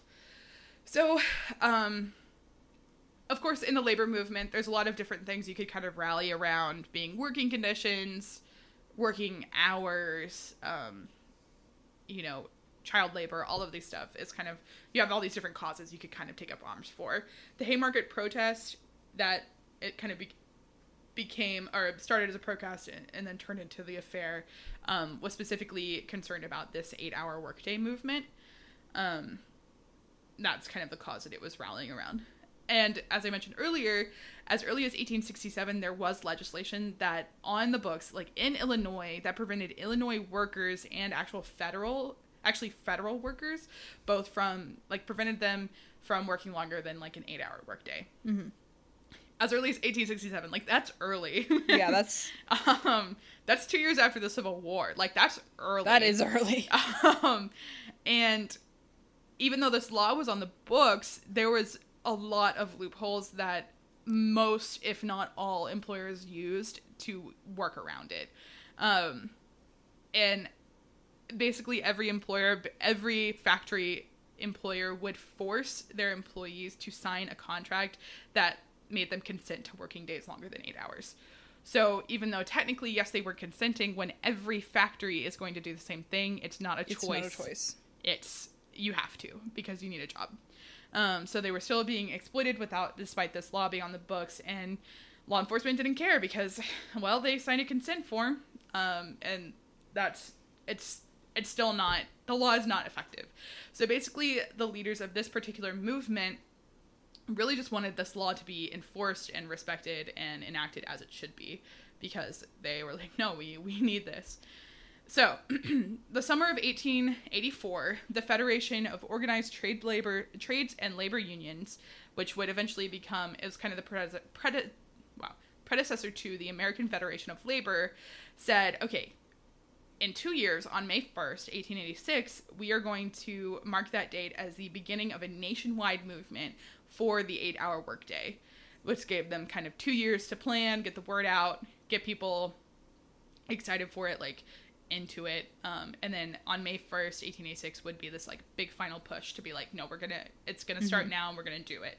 And that was a legal push, or that would be like a social movement? This is like a social movement. Okay. Like, it would be like a protest, okay, like a strike. They didn't really call it a strike, but like, this is... Well, you can't. So if you call it a strike, you're going to get a lot more... Yeah. This is also happening in the context of between 1882 and 1886, there was a significant economic downturn that made conditions worse for a lot of people because their wages were, not what they should have been to like actually survive and live. So the labor movement was seeing a big boon kind of in these years. The Knights of Labor, which is kind of an iconic labor union, they didn't call themselves like socialists, and they weren't radical, but they did support the 8-hour workday. So they're kind of like that union for people who didn't want to be, not those crazy guys. Yeah. But yes, I would still like the not 8-hour radical. workday. Just as an example, they grew from a membership of 70,000 in 1884 to over 700,000 by 1886. Gosh. So like insane increase in their numbers. Yeah. In Chicago specifically, we did see the anarchist labor movement, so different groups that would call themselves anarchists, grow by several thousand people. And it was mostly immigrants that were joining these kind of movements, which is really interesting. And it was a lot of German immigrants. And it's kind of like a cause. And also they were to blame. They weren't to blame, but like the law enforcement blamed them because like they were bringing a lot of these more radical ideas over from Germany.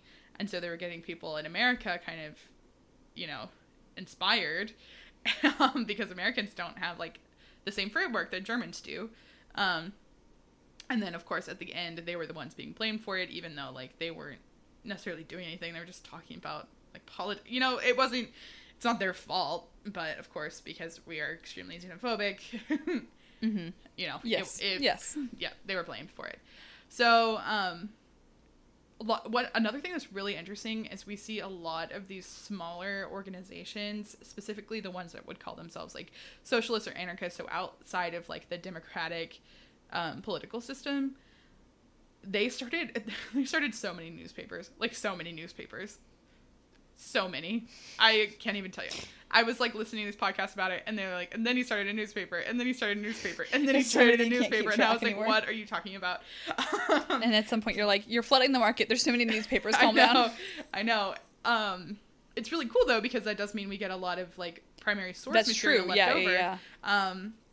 But like it was to the point where I'm like, I'm not including all these newspapers. This is ridiculous. That's understandable. What you do need to know is that a big man in kind of these alternative newspaper spaces in Chicago was a man by the name of August Spies, and he was a German immigrant. So he edited the newspaper Arbeiter Zeitung, which I don't know if I'm pronouncing that right. You did. Okay, cool. Which is called the Workers' Newspaper. Mm-hmm. And then he also had another one. I don't know what the German was, but I believe it was The Attack. So, like, he's very big in this labor publication world, August Spies, and he comes up later. I'm very proud. That was a very, very close, very good pronunciation. Thank you. It would have been more like an Arbeiter. Yeah. Arbeiter? There you go. There you go. Arbeiter, yes. Anyway, so he was a big guy in Chicago.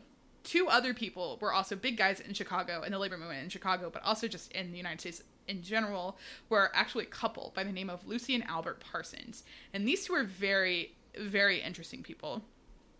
And they were kind of like the it couple of like the left at the time, the political left. Like everyone loved. Imagine being the it couple of the labor movement. That would be such a cool title. like it was like if Bernie Sanders' wife was like super involved politically too, like this would be like that level. Like gotcha. The love and respect there like would be the same thing. Gotcha. So what makes them so interesting is not necessarily their status as a couple, but like they're both individual histories. So we don't know too much about Lucy's past, and actually she would become famous after this incident in her own right in the labor kind of world and spectrum or arena. So I am gonna save most of her for maybe another episode in the future. Ooh, she's that cool, huh? Yeah, her Wikipedia article is long, so you know that's good. Ooh. But we do know that she was born a slave.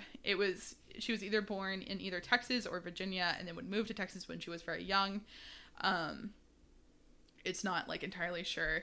We think like anywhere from 1851 to 1853 is when she was born. And her heritage was either African American, Native American, or Mexican, or some combination of the three. And she actually famously was like, no, it doesn't matter. Like, I'm not going to clarify details on my past because like that, it's just not relevant. So Get it, girl. yeah. So all we know is that she was enslaved at some point and then was obviously freed after the Civil War. And then would eventually meet and marry Albert Parsons and then move to Chicago with him. We do also know that she worked for the Freedmen's Bureau after the Civil War in Texas for a time, so that was pretty cool.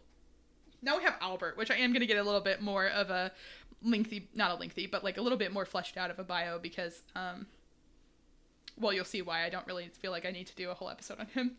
Okay. So he was born on June 20th, 1848, geez, in Montgomery, Alabama. He was one of 10 kids, and his family can trace their roots like back to the Revolutionary War. Like they're like an American family, a Southern American family. Interesting. Yes. His parents would both die when he was a small child, which means him and the younger siblings were left to be raised by his eldest brother, who lived in Tyler, Texas. So they moved from Alabama to Tyler, Texas. At the age of 11... He wasn't a slave, though. No, this is a white man. Oh. Yes. Yeah, sorry. So. Oh, okay, so she was a slave, but he was... She was a okay. slave, but he was... Gotcha. Yes. At the age of 11, he left his brother's house to go live with his sister in Waco, Texas, which I feel like we mentioned Waco a lot on this podcast, and I don't really know why. From what I know, there's not a lot going on there, but I don't know. Whatever. So he lives with his sister, and at the age of 13, he does something not super great, and he tries to enlist for the Confederate States of America. Come on, bro. I know. You were doing so well. Was he? No, I mean, he's from Montgomery, not really. Alabama, so, you know. Well, I mean, there's nothing that had proven his... Yeah, exactly. And so since he's 13, I don't know. I saw some weird thing on his, like, Wikipedia article was, like, he went in this, like, kind of auxiliary thing and did this one thing in Galveston. I'm not entirely sure, but I do know that, like, later, when he was older, he enlists again, and then his enlistment expires, which I didn't think that was a thing that happened. But then after that, he enlists again. So 3 times he enlists in the Confederate States of American Army. Bro, take down. It's not great.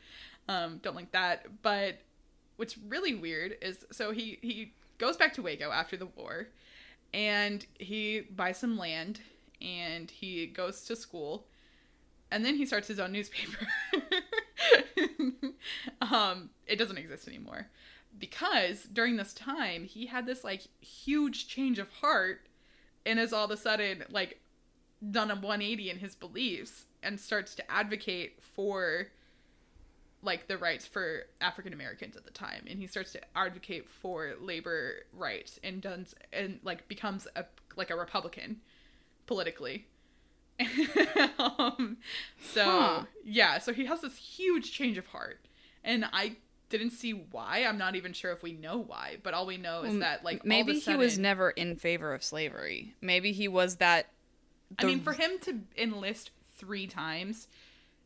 I hate saying it because I hate the idea. I hate encouraging this narrative, but there were a few men who enlisted because they felt like it was their duty as Southerners. I don't know if that was the case, because at least after he would, like, go on to, like, condemn the Civil War and be like, no, it was a rebellion of slave owners. Oh, okay. So then he had a change of heart. Okay. Yeah. He wasn't one of the... No. Yeah. I hate talking about that whole, like, I'm a Southerner, so I have to fight for the South, because that creates the narrative that was, like, okay, and it wasn't. Yeah. But yeah. Yeah. Okay. So he genuinely did a 180. Something happened in his life, and he decided no. One thing that I saw was interesting is that, so he bought he like traded something for land to farm corn on.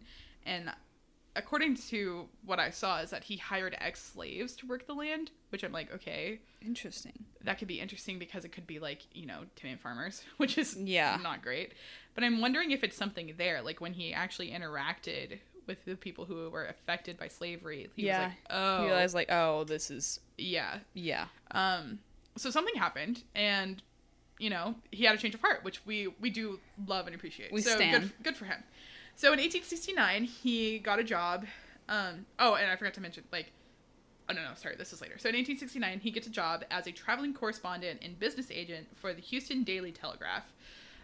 During his time working for that newspaper, he meets his future wife, who he would go on to marry in 1872, and so she would become Lucy Parsons, and so she has her own episode. she deserves it. She sounds presumably. awesome. Yeah, so I'm not going to go into too much detail because, you know, spoilers. But the pair married in 1872, and then in like the meantime, they moved to Austin, and he works for the IRS for like a hot minute, which I thought was weird. Dude. And then they both decide to move to Chicago in 1873, and so that's kind of where they are now. So they go up to Chicago, join in the labor stuff that's happening up there. Both become big names in those movements. Albert would go on to be one of the leaders of the International Working People's Association, so the IWPA.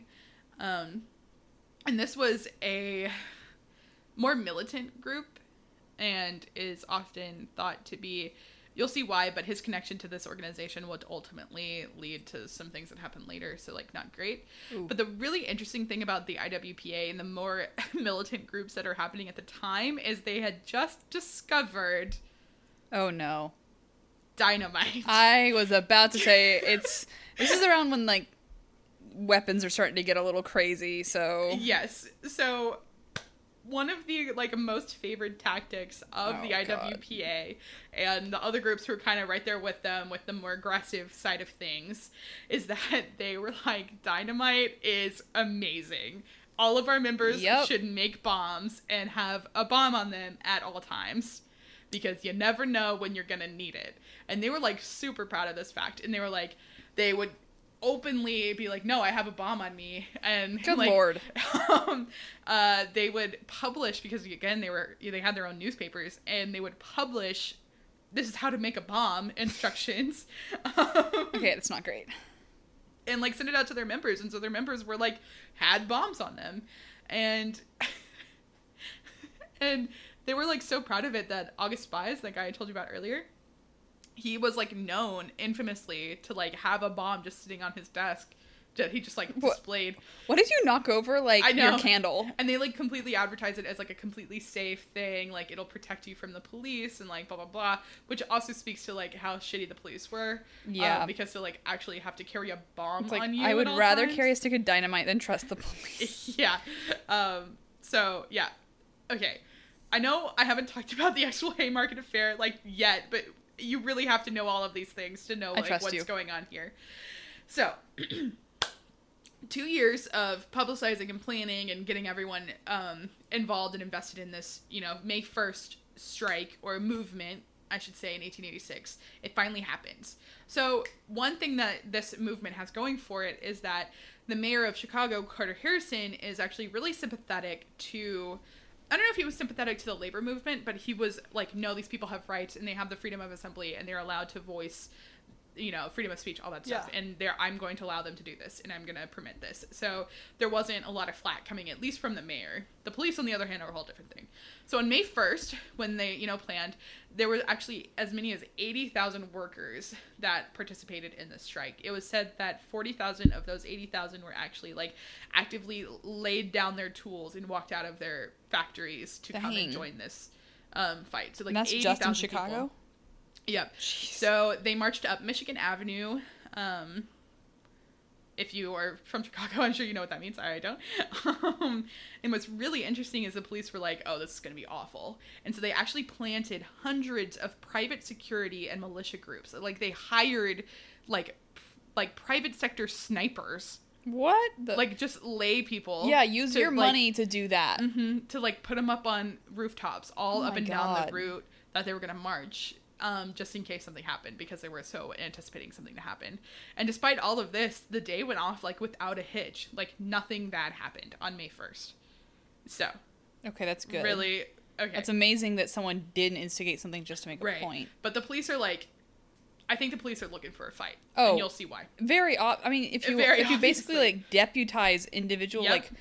like snipers on a rooftop, I feel like you can't That's be literally what they mad did. when Yeah. workers and strikers don't trust the police because like Yeah. how are they supposed to? You're literally waiting for something to happen so you can shoot them. Uh-huh. So, in the background, while this is happening, a strike was happening at the McCormick Reaper Works, as in McCormick as in the salt. And if you actually go to Chicago today, there is the McCormick building, and it's not home to, like, their headquarters anymore, but we did, like, a little architectural boat ride, and the building was actually constructed to look like a salt shaker. Like, there's little holes and, like, a decorative piece on the roof. And I'm like, oh, that's fun. Anyway, so the McCormick Reaper Works, there was, like, an ongoing strike here. On May 3rd, so 2 days after this, like, big movement, strikers, and again, depending on the source, you're going to see different words for this and even different accounts of what they were actually doing. Strikers were upset at the scabs that were leaving from the McCormick building. And if you don't know what a scab is, it's basically people who cross the picket line to go, because the whole point of a strike is that the factory can't function anymore because it doesn't have employees. Yeah. So people who cross the picket line and go work anyway are a big... It's a big no-no. It's a big no-no. It'll earn you a lot of hate from the strikers especially Yeah, because like you're destroying the point of their protest. It just totally like it undermines their negates, efforts. Yeah, anything that they're trying to do because the factory workers are like, well, whatever. Okay, we'll bye. just hire We'll scabs. just hire new ones. Yeah. So, and again, not necessarily like blaming the scabs because people need to have food on the table, but like it's shitty that you even have to be put in that situation. Anyway. Yeah. So that's the hard thing about the history of strikes. It's like you can't be mad at the people who are so desperate that they literally can't go a day without working. Yeah. But you can, at the end of the day, you got to place the blame on the corporations that make those, that put those conditions in place. Yeah. It's not the workers' fault and it's not the scabs' fault. It's definitely the people who are doing the exploiting. So, again, contradicting events of what happened here. It said that the strikers were upset at the scabs, and one account that I heard that was probably the most realistic of what happened is that they were kind of throwing rocks at the scabs. So it's like, you know, it's not great. Don't throw rocks at people, but like it's not going to kill anyone. However, and this is again, it was either done in reaction to supposed violence being committed against the scabs, or one of the rocks led astray and hit one of the 200 policemen that were on site to help, quote, protect the policemen scabs. were sitting there waiting for this. Oh, it totally was, because they were led by Captain Bonfield, and he was known as Blackjack, and he had a vendetta against unions. Like, he was determined. He was like, these people are, like, he did not like strikers, and any moment he could take to, like, basically flex the might of the police force against them, he was going to take.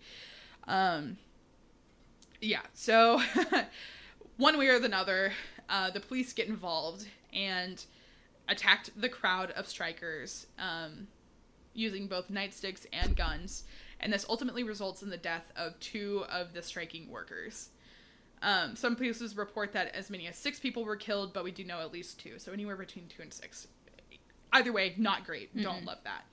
So because of this, the following day, people were like, this is ridiculous. We have to, like, do something about it. And so they organized, like, a protest rally and for the next evening. So the night of Tuesday, May 4th. And this was really just, like, kind of done to, like, spread the word about what happened. Just get people, like, ignited and be like, you can't, like, just inspire more participation in this because, like, see how they're treating us, you know? And it wasn't supposed to be anything.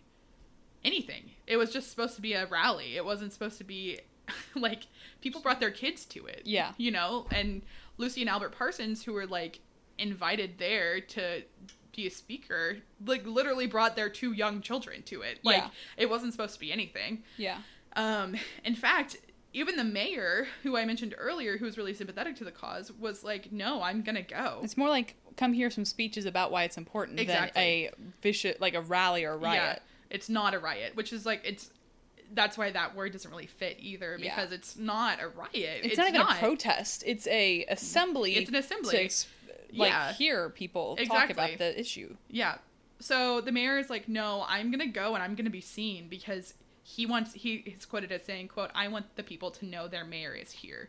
So like he's in full support of their people, at least of their right to be here, and having this assembly. And he's like, no, I'm going to go, even though he was kind of advised not to go.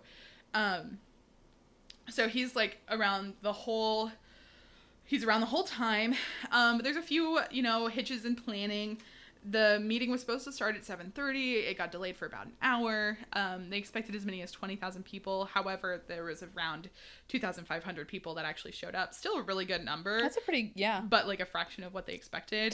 But it sounds like they didn't have a long call. Like they had a lot of time to prepare. Yep. It was like Yeah. So, I mean, like, issues in planning are kind of forgiven when it's like literally less than 24 hours probably than that they had to plan it. Yeah. So, as I mentioned, the Parsons were there with their 2 young children, and Albert was slated as one of the speakers. There were 3 speakers that night. So, the first speaker was August Buys, who, the newspaper guy I mentioned earlier.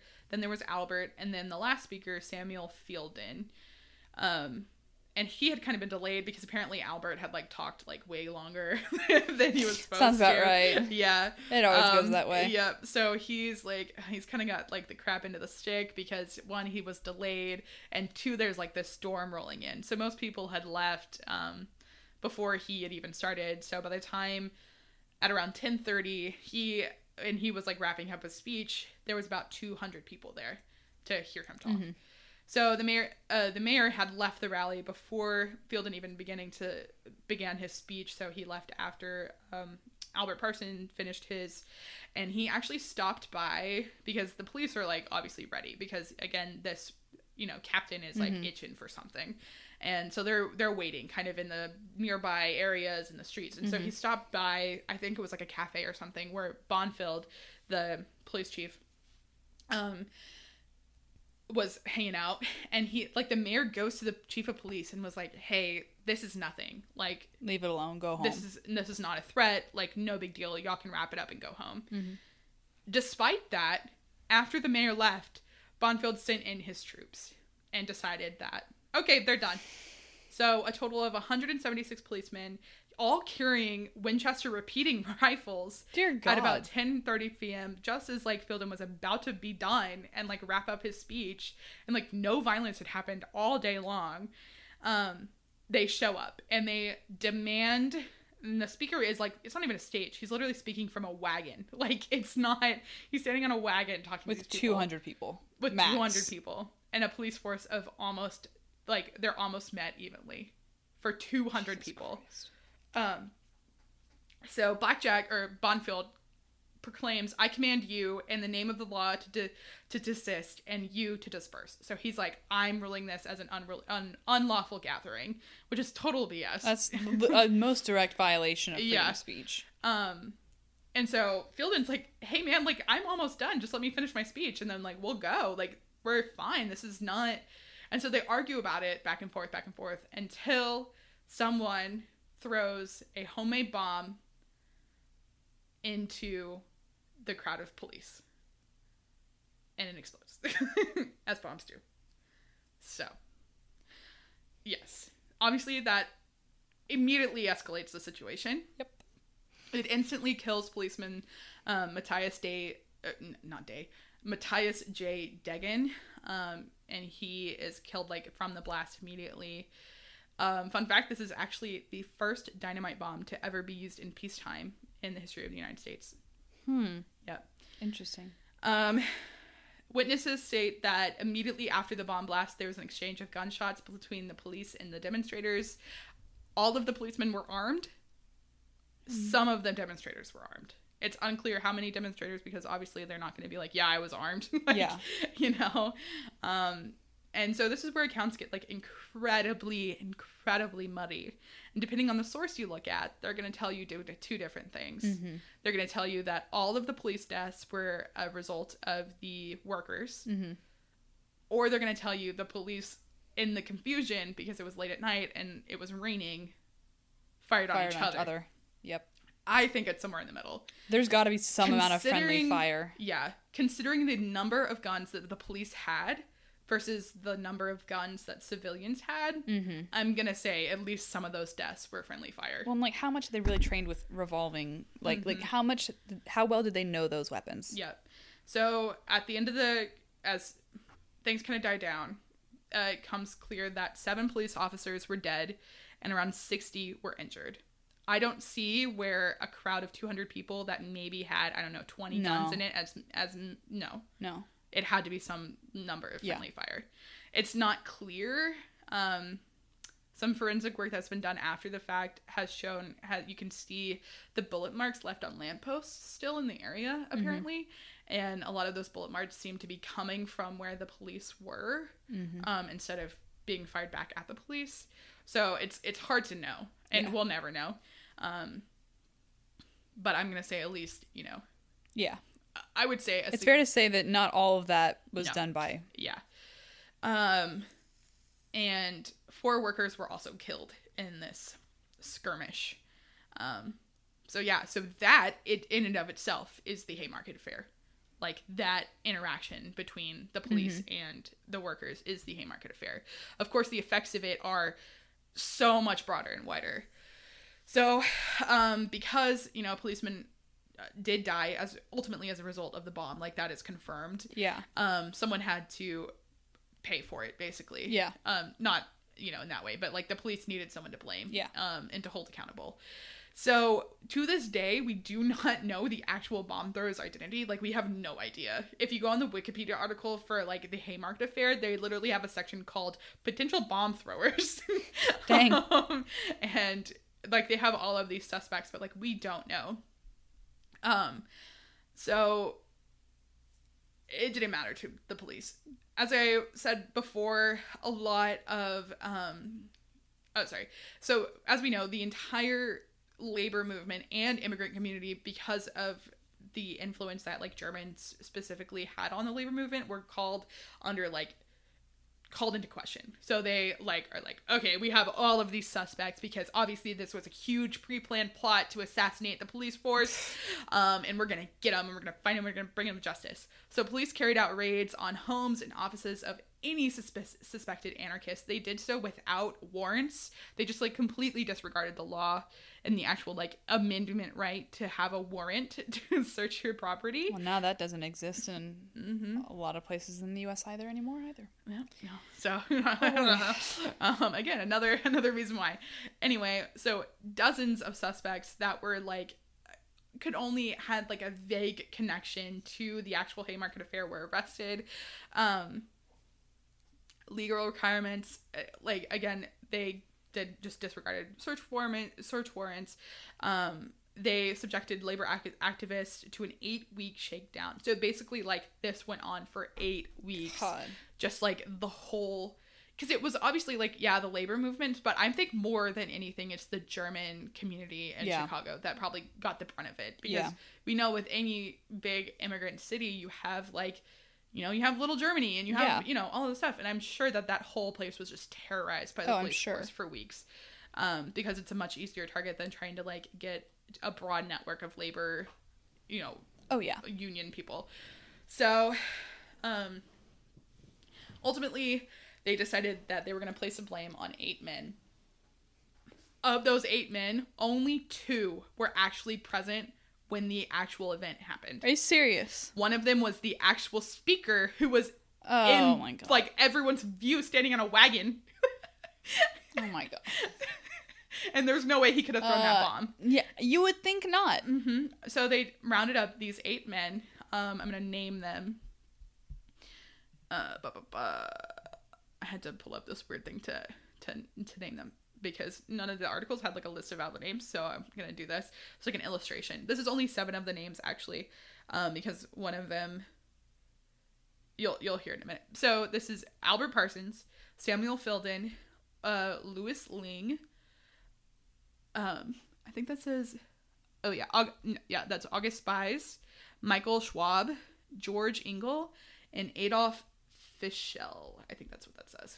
I literally have to like use an illustration because no one actually named all the names of the people, which I think was disrespectful. So I'm gonna do it. No, I'm glad you did. Thank you. Yes. Yeah. So they round them all up and they indict them on charges of conspiracy to commit the bombing.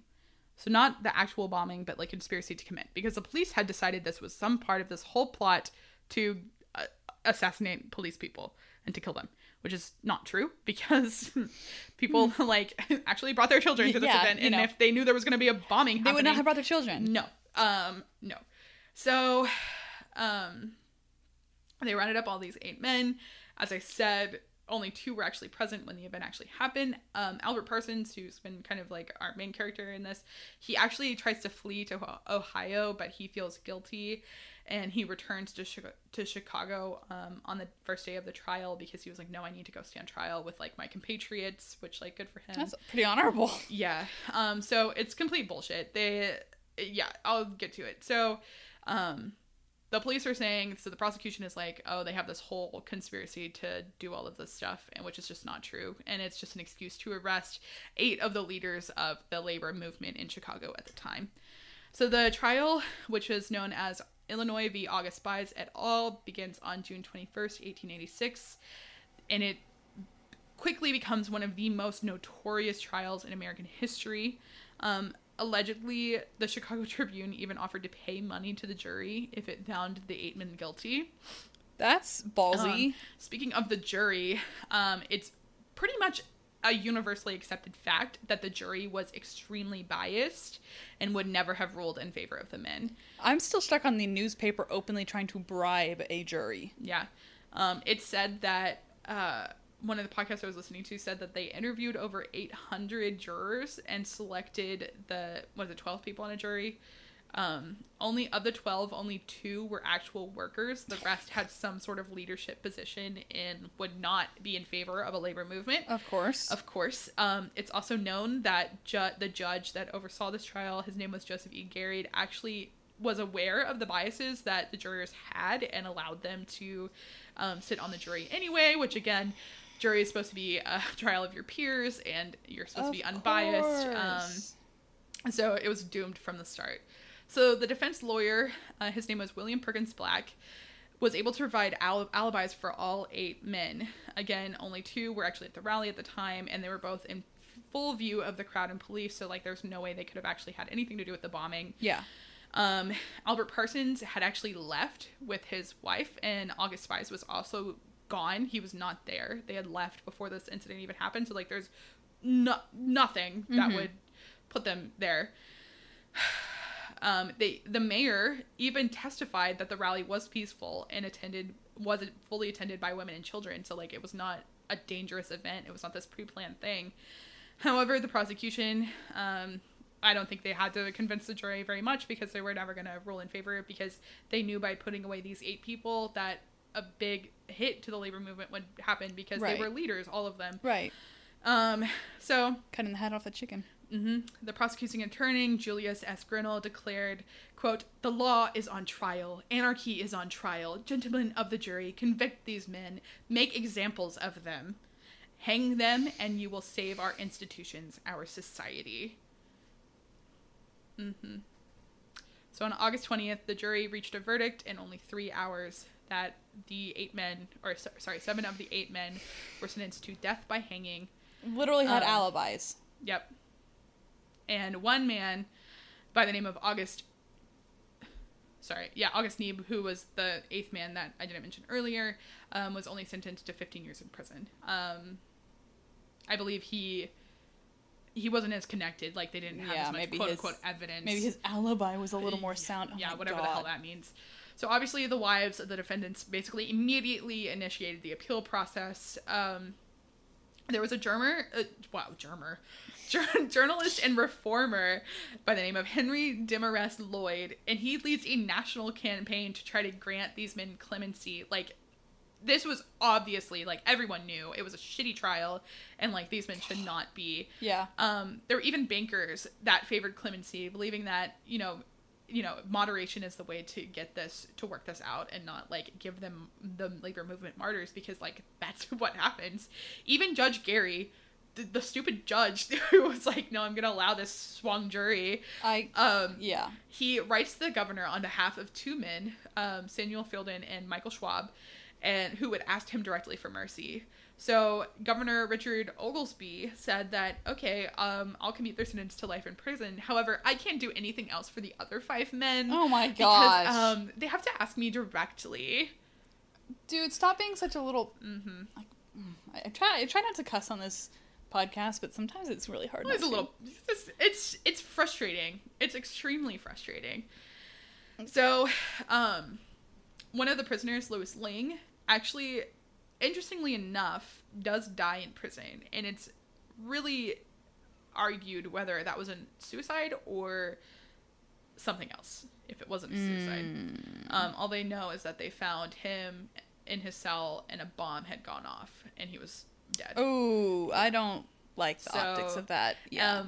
One thing, I highly doubt he was able to smuggle his own bomb in there. Yeah. That feels like something else to me. So it's said that there was like a bomb disguised as a cigar that was snuggled into his cell that he used. However, it's really interesting because apparently Ling was hoping to receive a pardon that very day, or receive word on a pardon. So that's suspicious timing to me. So on November 11th, 1887, Adolf Fischer, George Engel, and Albert Parsons and August Spies were hanged. I do that too. Yeah. So they were executed by the state of Illinois.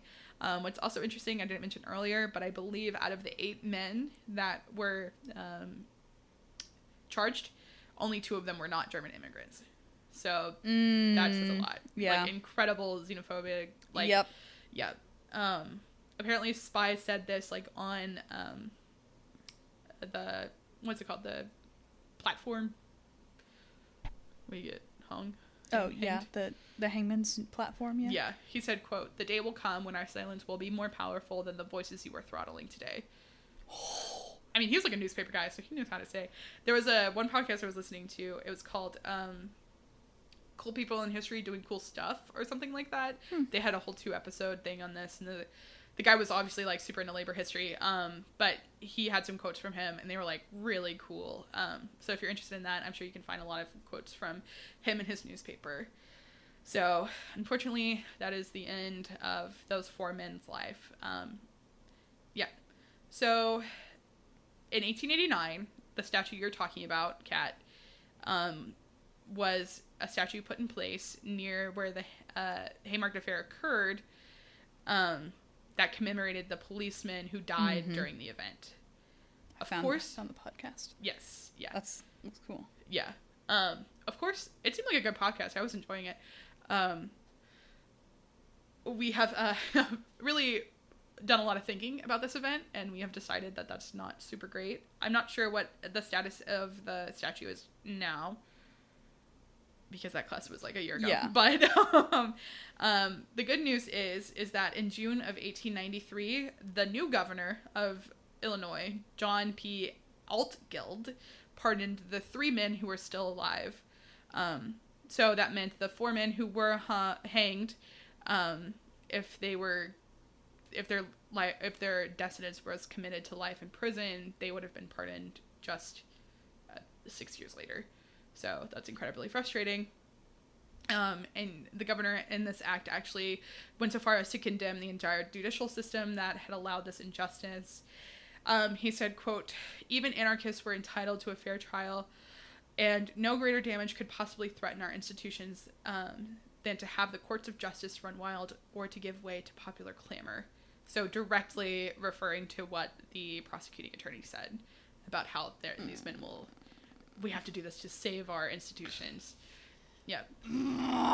And in June of 1893, there was a Haymarket monument that was unveiled in Chicago's Waldheim Cemetery, and that is still there, and you can go see it today if you're interested. So this, like, because the trial was so long and because it was such a shocking event, like, the Haymarket affair was something that made international news. Like, it was a huge, huge thing. Well, I see now at the beginning when you said that guy's quote about how it's, like, resounds across the world. Yeah, I totally see it because it's much about police brutality and bias as it is. It absolutely is. Well, too, because you have the two different things that are going to come out of this. You're going to have these men being made martyrs for the labor movement and used to kind of, you know, further the movement. But then you also have the capitalists and the police and all of these people being like, look what happens if you dare. Yeah. Do you unionize. Know all the policemen that died during the skirmish? Do you know if they were all policemen or if some of them were like the hired snipers that they had the day before? Okay, I think this was just policemen. Okay. Yeah, not because they hired all those people because they knew that the initial strike in March was going to be so huge. So the police. So this is just police. Okay. Yeah. So this is 100% the police looking for a fight. Mm-hmm. And with this captain, from what I saw in the sources, he was looking for a fight. So in July of 1889, a delegate from the American Federation of Labor recommended at a labor conference in Paris that May 1st be set aside as International Labor Day in memory of the Haymarket affair and the men who had died because of it, and the injustice committed there. And so to this day, in almost every major industrial nation, May Day or May 1st is considered their Labor Day. So for a long time, there was about half of the American labor movement who observed May 1st as Labor Day, and the other half did it in September, which we do now for Labor Day. However, it kind of got switched in America from the May 1st, which is so funny because May 1st is here. It happened here, which is why, but you'll see why. But so the Russian Revolution on May 1st became associated with communism. So so in the 60s we're like, well, we can't have a May 1st holiday. Oh my gosh. And so they changed it to the September date, and that became the more favored one in America. I think we should start taking both. I think we should too. We really deserve it. Yeah, absolutely. We can't work too hard out here. I know. Damn. So as I said, it was ultimately like the deaths of these men was used as a tool by pro-labor and anti-labor activists alike, just because that's what happens when you have this kind of thing. Because I mean, literally the prosecuting attorney literally said, we're going to use them as an example, and that's what they were like around the world. I saw some conflicting things saying that like, oh, the labor movement took a pretty big hit after this. Or they didn't. I think that... I can see both aspects of that. Yeah, it probably depends on where you are. Yeah, where you stand on the issue, yeah. Yeah, I could see the labor movement in Chicago taking a big hit, but in surrounding cities where they didn't lose 8 significant leaders... Yeah. Well, and I can also see that, like, depending on how your newspaper and your town reported it, changing how you view this bias. Yeah. So ultimately, the labor movement does carry on, and they're able to secure a lot of the rights that we have today. But that battle is far from being over, and it is something that we still see happening today, obviously. And it's very relevant to right now. Yeah. So, oh, wow. Yeah. Yeah. So that is the Haymarket Affair, and I'm so sorry I talked for so long, and I didn't realize how long we'd be talking because there's a lot of things. It's okay. I'm glad you covered it. It's our theme, or it's their themed episode. They usually run a little longer. Yeah, I feel like that's a really relevant issue, so I'm glad you covered it. I'm glad you didn't shy away from it because it was going to be long, so that was good. Yeah. I listened to so many podcasts because I was like reading some of the articles and I was like, I don't even know how to put all of these different factors like into a cohesive thing that will make you like understand like what's going on here. No, I'm glad.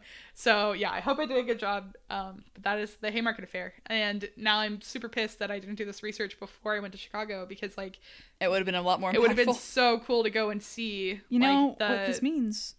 We gotta go. Exactly. I haven't been since my dad took me for work once when you were young, and you weren't gonna be like, oh, the Haymarket Fair. I was more like, a museum, and now I'm like, can I go to the Chicago Museum? Yeah, so yeah.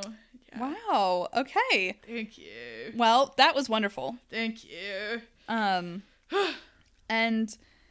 keep all of this in mind as you watch the world around you, guys. This is all relevant. And if there's any other topics that you think are relevant to us and the time we are in and you would like to hear more about them, you can always tweet at us at TINAHL Podcasts on Twitter.